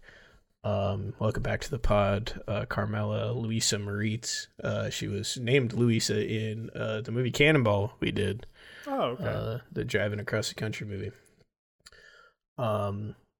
He gets scared of her papaya jelly and leaves. Then brings back the other boys, each with a pizza. Like, they each have pizzas. They're just like, hey, we were in the neighborhood and thought you'd want some extra pizza. He's kind of doing that, like, young kid thing of, like, you know, in that moment, he's, like, horribly scared and overwhelmed by the situation, and then goes to his friends to be like, yeah, dude, like, this hot MILF lady, like, she totally wanted to fuck, and, like, they're like, oh, okay, then let's bring pizzas over there and fuck her. I came to get you guys, like, you got to check it out. And then when they get back there, he's just like, yeah, go ahead, Rick, have sex with her. Yeah.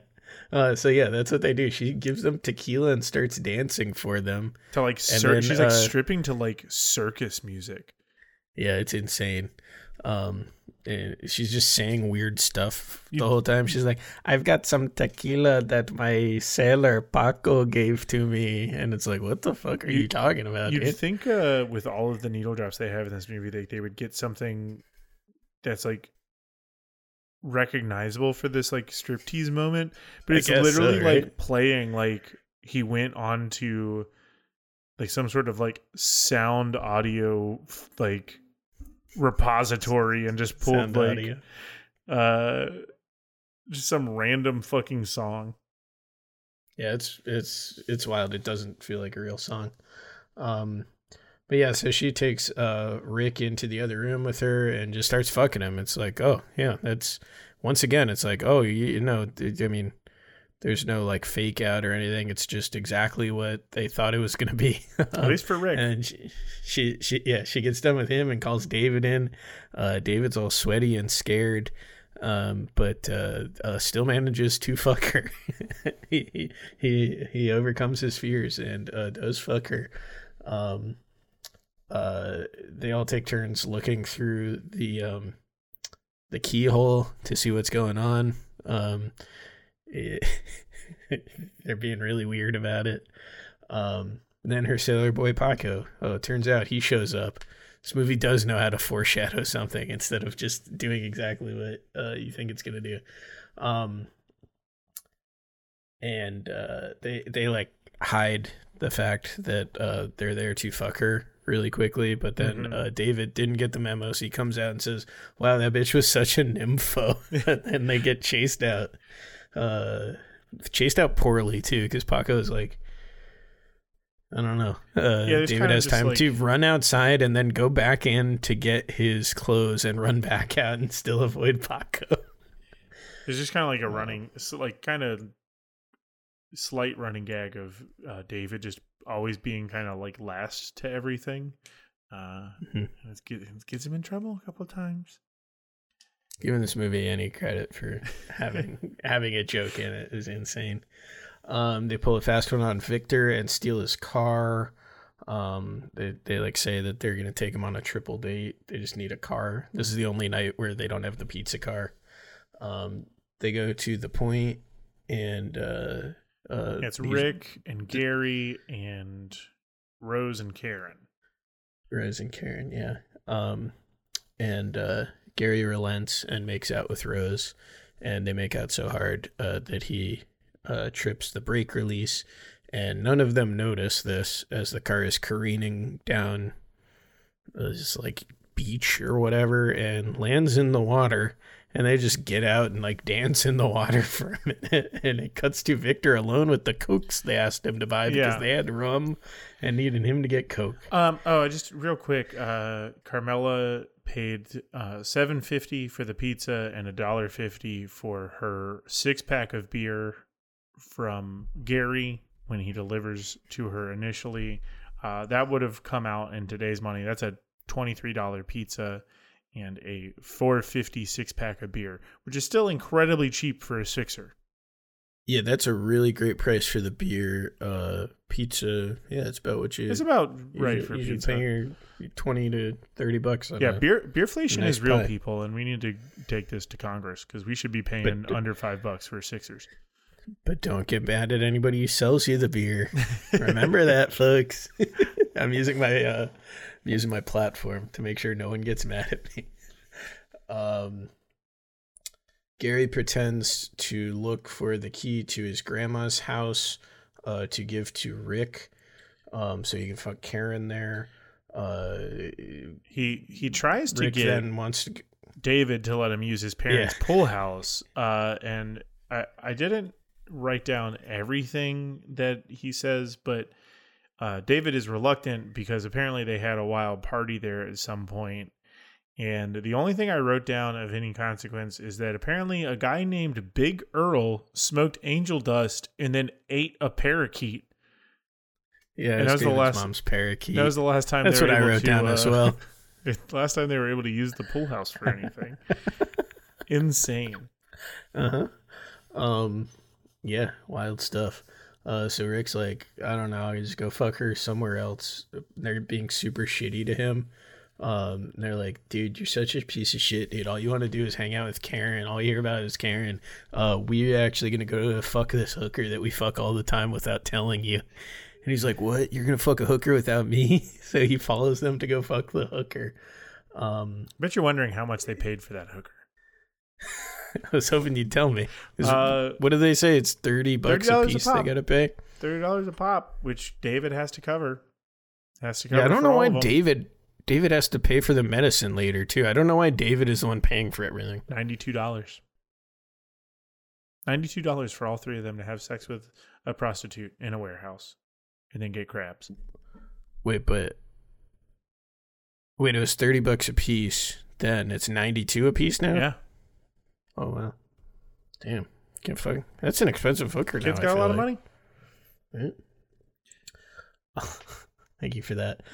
Yeah, they go to like some abandoned like basement shack thing, and they let Gary go first. I don't know if it's supposed to imply. It seems like Gary came immediately or lost his boner. I can't tell. This is the scene that I was talking about. It's just like so weirdly shot. Like there is nothing fun about this scene. There's nothing like funny about this scene. Oh, when Gary finishes, he throws up.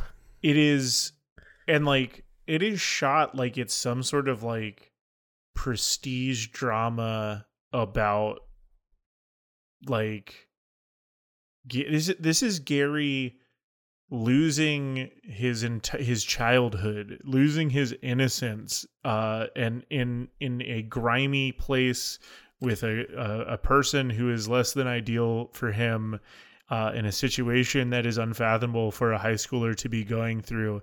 And it is shot that way. It is played that way. And then when the scene is over, it's back to supposedly being a fun high school romp. It is fucking insane. Yeah, no, it's I mean, wild. 100%. It's like deeply dark and upsetting. Like I said, he literally throws up after doing this. I don't know. Yeah, it's like, It's- oh, this is like the darkness that he's been like looking for finally come manifest, and this is how it actually goes. But then, yeah, immediately it's just back to japes after Yep. this, Doesn't matter. which is still haven't not learned funny, anything. but it goes back to being comedic. Yeah, it's fucking insane, dude. This is one of the big scenes that it's like there's something lost in translation here because.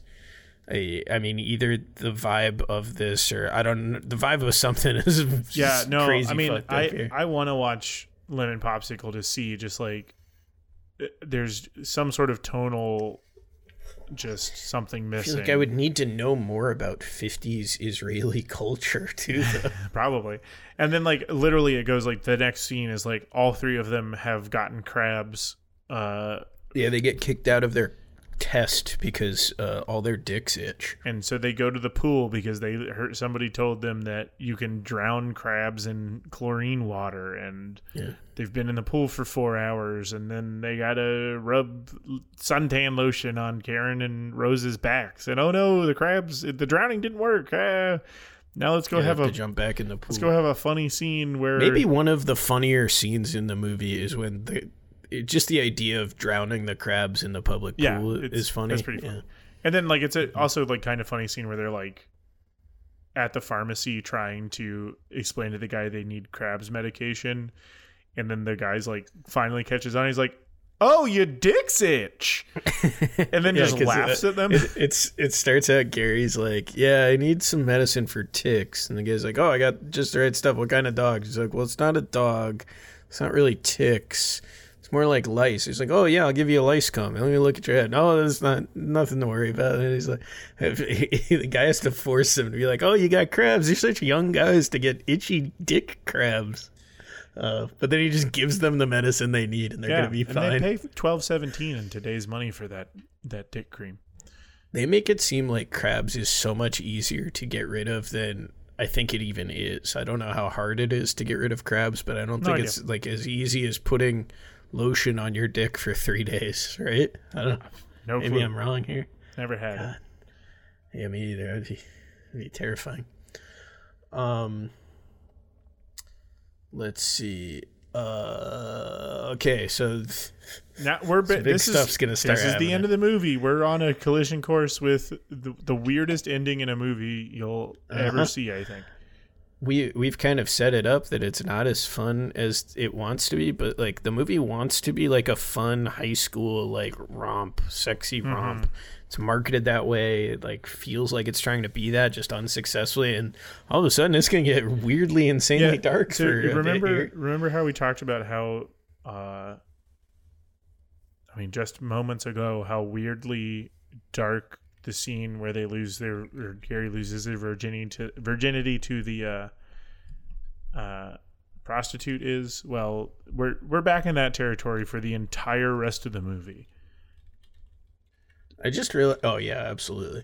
I just realized we could redo this movie with Fast Times at Ridgemont High. Oh, maybe we will, because Maybe we will. everybody wants to revisit The Last American Virgin. We should do it next week so we don't have to watch it again.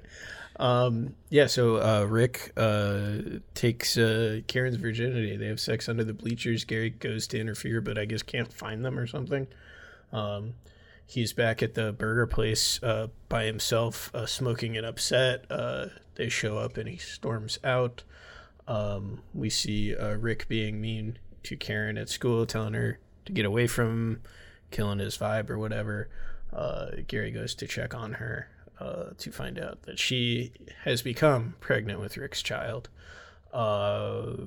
Gary starts an altercation with Rick. They get in a big fight. Rick insists that she was not a virgin in the first place. So how could you even know for sure that it is Rick's child? This upsets Gary even more, and they do get in a big fight. At some point, I don't know if they ever say, but apparently there's a big ski trip that they're supposed to go on. They don't ever Did say. they mention the ski trip? We just Okay. hard cut to like Rick in a conversion van with like 30 other kids kissing some other he's- girl, and Barry's He's kissing Rose now. and David's trying to get to the car and he can't because he's dropping all of his stuff and everybody's laughing at him. And then we see that Gary has taken it unto himself to he's got the grandma's house that we heard about before has just been empty since his grandma died a year ago or something. He's set that up as a nice place. They can say that they're on the ski excursion, but in reality they will use this place to recover in secret because he is funding Karen's abortion. Yeah, they're going to just live there for a week. Karen is going to have the procedure and recover there, and they're going to play house for a week, essentially. Max has censored me in the past when I try to talk about abortion movies, so I'm surprised I'm allowed to talk about this one. I was canceled. We could have gone that way, but yeah, they Gary's like taking her to the clinic. There's a really weird, mean lady explaining how much money. Oh, Max, do you want to tell us how much money the abortion? Yeah, I would love to tell you. Yeah, absolutely. He's got to pay $250 cash.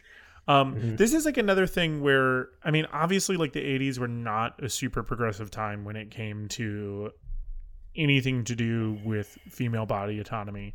But this is definitely like something that gets kind of like lost in translation, where he didn't bother to kind of change this, like how this is acting, because it is treated like this is like a backdoor, like alleyway skeevy thing, because the woman is like super insistent. It's like $250 cash, like be here, like you leave and then come back and she'll be ready and like whatever. And it's like very clearly taking place like in a clinic with professionals, like Right.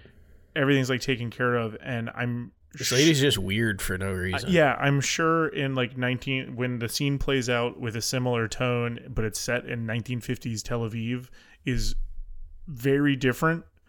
Sure. But again, like you get that like kind of like lost in translation thing. So it's $250 cash, but in today's money, that's $762.48. Damn, that's expensive. And I think the weirdest thing about the fact that there's so many entries about it is that why are there so many instances of anyone asking for such specific amounts of money in this movie? Like, that's not something that happens in scripts. Like, people kind of just like exchange money for things at times, and like the $250 for the abortion is one thing because like it's such a big like point of it, but like I didn't need to know that David needed to pay fucking $4 for the fucking crab cream. Like, why is this a thing that's like so? Yeah, and $3.99, and David writes it down explicitly in a notebook he keeps of all of his expenses and says what he paid for it and how much it was. Insane that that's in there. I don't know. But yeah, super weird now. Karen is going through with the operation and the procedure, and it is shot in a very sobering, somber way, very clinical, very sterile, very kind of like matter of fact, almost like in your face, like maybe like trying to make some sort of like political statement about like the entire process and how women should have more access to these sorts of things and how it can be a traumatizing event. But like meanwhile, like fucking, I don't think any of that. like fucking Bruce Springsteen is like playing over, like it's some sort of like it's like also the Cars or something. interspersed. Like it's wild. Like It's like a popular 80s song. It's also interspersed with Gary going around just like finding stuff he can pawn to pay for this. there's like such a disconnect from like the images that he's showing versus how those images are then presented back, where it's like absolutely. This is also the only time we see Karen naked in the movie. She's not naked in her sex scene. she's topless in the sex scene. Yeah. Oh, is she? Yeah. But Okay. but Well, in it's this still scene, insane that we see her boobs in this scene. you see her as she's crying fully in undressed, because it's like as she's fucking getting into her like hospital insane, gown. dude. And I'm like, is this like? Do they think they're like doing me a favor by showing her naked in this setting? Do they think I want to see her I don't in this know. situation? That's what I said. Like, fuck, dude. If you took everything out and just showed like the images of Karen, no music, no nothing. You'd think this is like, again, some sort of like very serious, dramatic moment. And like, It feels so fucking bleak. well, it is like a very serious, think it's meant dramatic to. thing. It's not necessarily like, it's not presented with the gravity that something like this needs. And it's coming at the end of a movie that it has no place coming at the end of for some, like, it just, Right. it's so out of left field for like this to be the way this movie ends. Well, speaking of out of left field, Yeah, so He- Karen's recovering, and Gary shows up to kind of comfort her. Dan, can you please, and I would, to the best of your ability, I want you to add some sort of context that would explain these items that Gary has. there's no way. There's no way. But There's no way. He's shown up to the doctor's, to the clinic. Dan is dying laughing right now. Like, I'm filling time hoping that Dan comes I'm back sorry. to us. Gary has shown Okay, up I'm to the good. clinic post-operation The items he has. to make Karen feel better, and he is holding 2 items, and Dan will now tell us what those 2 items are. Well, first of all, he has the money to pay for the abortion. He's made enough money. Oh, he had to borrow some money from his pizza boss. He gets who a cash you kind advance. of maybe forget was in the movie. But the 2 items he has are a full grocery store size sack of oranges It's like a 15-pound sack of oranges. and a tiny undecorated Christmas tree. He's just dragging these around. This is the thing that I'm like, bro, is this anything from Israel? I don't fucking know. Don't know. Oh my god. But yeah, he shows up with those 2 items and he's all excited. She's laying in bed recovering and she turns and is happy to see him. And then we don't see the oranges or anything. They don't come back. anymore. It's just gone. They haven't like made it back. Did he to, leave like, them there? I don't know. Don't know. But then after that, they kind of like finish up their winter break by still kind of, like I said, playing house in Gary's dead grandma's house. He keeps his shirt off the whole time they're at the grandma's house. It's really weird. At one point she's asleep and her shirt is like come up and he like really gingerly pulls it down while she's sleeping. Yeah, we're kind of seeing and then goes and lays on the couch. Gary's a respectful, thoughtful person, even though he clearly has expects more from women than he should for his actions. Right. But like it's showing that it's just like another moment to like really emphasize that like he cares about Karen. Like this is somebody that he does have genuine affection for. He doesn't know her well enough to be this in love with her, but No. I mean, at least he does have what he thinks are genuine feelings. He thinks he's doing good things, and I mean, he has helped her in a huge way. So at this point, she thanks him for helping. He confesses he loves her. I don't think she says she loves him too, but they do kiss, and he's like, "Oh, that's it. This is my girlfriend now." She says her birthday's on Saturday. And he's like, "Oh my God, your birthday?" Like, "Yeah, I'm having a party." He's like, "Oh, am I invited?" She says, "That's a silly question." And it seems like she means no, you're not. It's silly you would think you get to come, but so yeah, I don't know. He shows back up to his house with his skis and stuff, and has to deal with his mom giving him a hard time for not sending a postcard because David's mom got 4 postcards. It seems like they're only gone for a weekend, so don't know why he sent him multiple a day. David's a freak like that. Somehow, despite having spent all of his money on the abortion, he buys her an $80 necklace. Max, how much would that necklace cost now? Don't know. It's not in any of the IMDb things for some reason. No. Yeah. He buys her some sort of like heart pendant and insists it be engraved before the party on Saturday because it's a gift for his girlfriend. I think he wants it to say, to Karen with love or something like that. No idea where he got this money since he used all of his money to get the baby gone. $260. Oh, thank you. Found any an chump inflation change. calculator. Oh, good. So the time has come. It's Karen's birthday party. He just sees David. He asks where Karen's at. He's got this box ready to give her the present. Victor laughs at him for having a present or whatever. Yeah. And he Once opens again, the kitchen Victor, door. Victor proves to be the coolest guy in the movie. Oh, yeah. I mean, Victor and David, legit cool guys. Yeah, dude. Victor's got a wanna huge, see a movie huge about them. hog, and David gets his in too. I don't know. Yeah. David got to fuck that old lady. He opens the kitchen door and sees Karen making out with Rick. She's gone back to him. He sees this and She sees him. They lock eyes. Rick stops making out, turns around, also locks eyes. Tears welling up. He silently retreats out of the room. They linger on this for a long time. Yeah. And the movie ends as he is sobbing, crying, driving home. Yeah, and there's legitimately so much emotional depth to infer in that moment. Obviously, like Gary has. I think it's all accidental, though. Like, I don't think might that the filmmakers put this in on purpose.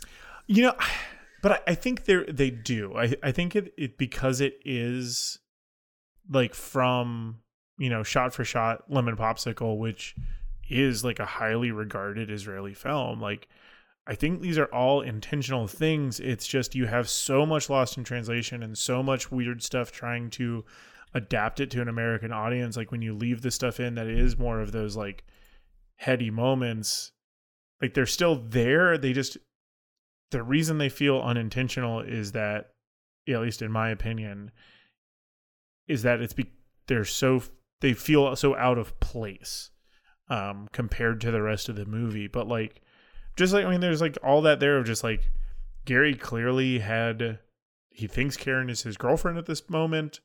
Like just like the look at Karen's face is like she's happy to see Gary, but it's very clearly just as a friend because she did not get any of what Gary got from their interaction.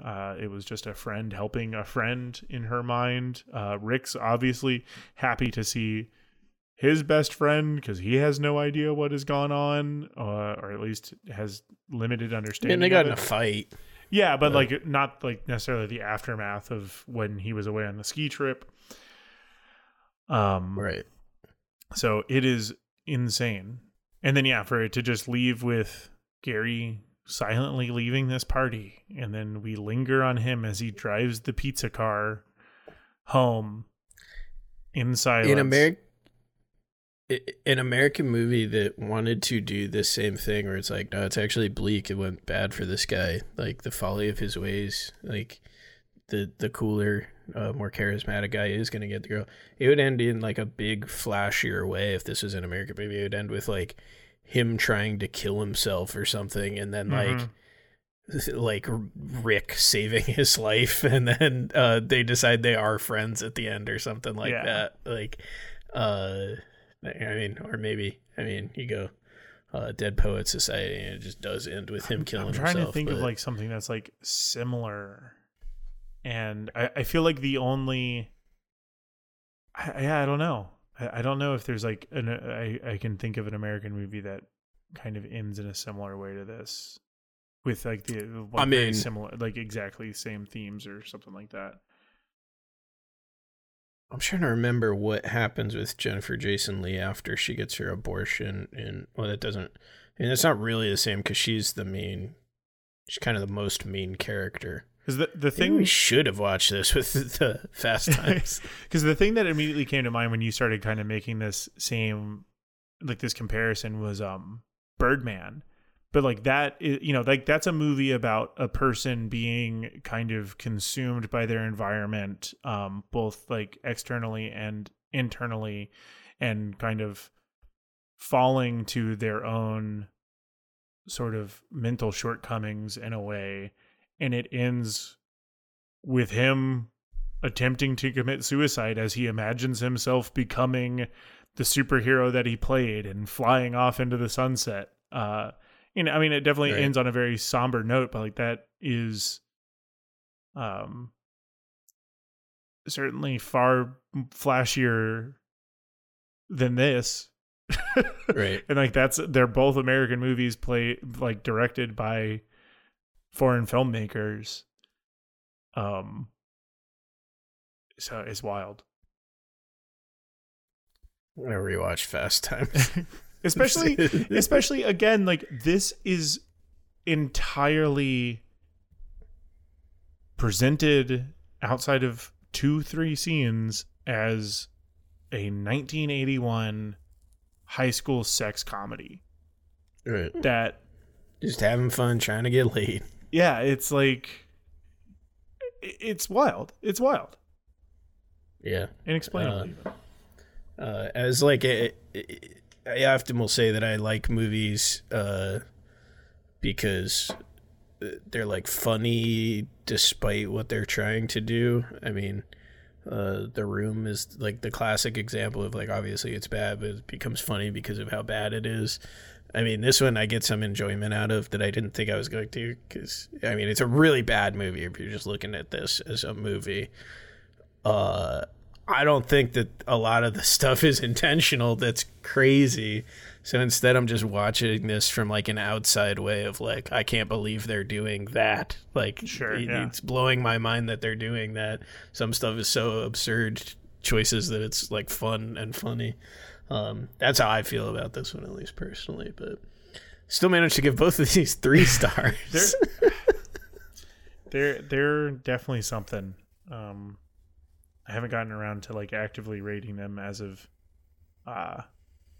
us recording this, because I watched them on a shorter time frame, having Ali up here and stuff. But they're not unenjoyable movies if you are somebody who can get past the fact that they're horrifically problematic by today's standards, and Last American Virgin is kind of weird, but yeah, I don't. Yeah, Last American Virgin also very problematic. Yeah, no, they both are. They both absolutely are. So I don't know. It's hey, what are you gonna do? Next week, you can't all be winners, huh? Yeah, they can't all be fucking perfect. Next week we are going to the 90s, baby. Going back to, some might say, our roots, our glory days, our heydays. Watching what might end up being some like just schlocky ass 1990s action movies. At least one of them will be Murder at 1600, starring Wesley Snipes, and Absolute Power, which is in I guess kind of early Clint Eastwood directorial film. Both no, that's not early. Early-ish. Earlier. He's been directing since like the 70s, Well, right? good for him. We can figure it out next week either way. Earlier. Or not bring it up again. A middle career Clint Eastwood film. Both films center around a Washington, D.C. murder investigation involving the president / at the White House. So hopefully there will be some laughs in there. I'm hoping Murder at 1600 is a goofy kind of Air Force One knockoff, except completely grounded and in a house. And that Absolute Power is an actual good movie made by somebody who is arguably a good filmmaker with a good cast. But for now, we've been Doubled Feature. Thank you so much for listening. If you'd like to follow us on social media, we are at Doubled Feature on most platforms. You can also send an email to doubledfeaturepodcast@gmail.com. You can follow Dan and myself both on Letterboxd and Twitter. Dan is at Danny Jankum. I am at Mac_dead. Twitter is jokes and a lot of sports stuff right now during the seasons. But if you follow us on Letterboxd, you're going to see all of our reviews and stuff of stuff we've been watching that we don't talk about on the podcast necessarily, and reviews and things like that ahead of time before the episodes come out. We'd like to thank Ryan at Ryan Laser for our theme music, and Sam at Hero Institute for our little logo. Please read Sam's webcomic Life of a Stepdad over on his Twitter, as well as the webcomic Sam and I do together, Nerds Day. It's a Dungeons and Dragons webcomic, which if you've been following that, we might start getting sued here. You never know. But please rate, subscribe, review the podcast wherever you can. It'll help us grow our audience, and we would really appreciate it. Dan, do you have any last words for everybody? Yeah, I just want everybody to kind of think outside the box when you're bringing gifts to the love of your life after you've funded their abortion from your best friend's child. You don't have to do pine tree and oranges every time. You could go like mistletoe and a bag of grapefruits, guys. Keep it maybe like a bonsai and a bushel of apples. A bong and a blintz. Yeah, it can be anything. Okay, guys, come on. Let's go. Double feature. Double feature. Double feature. 2 features at once. Double feature.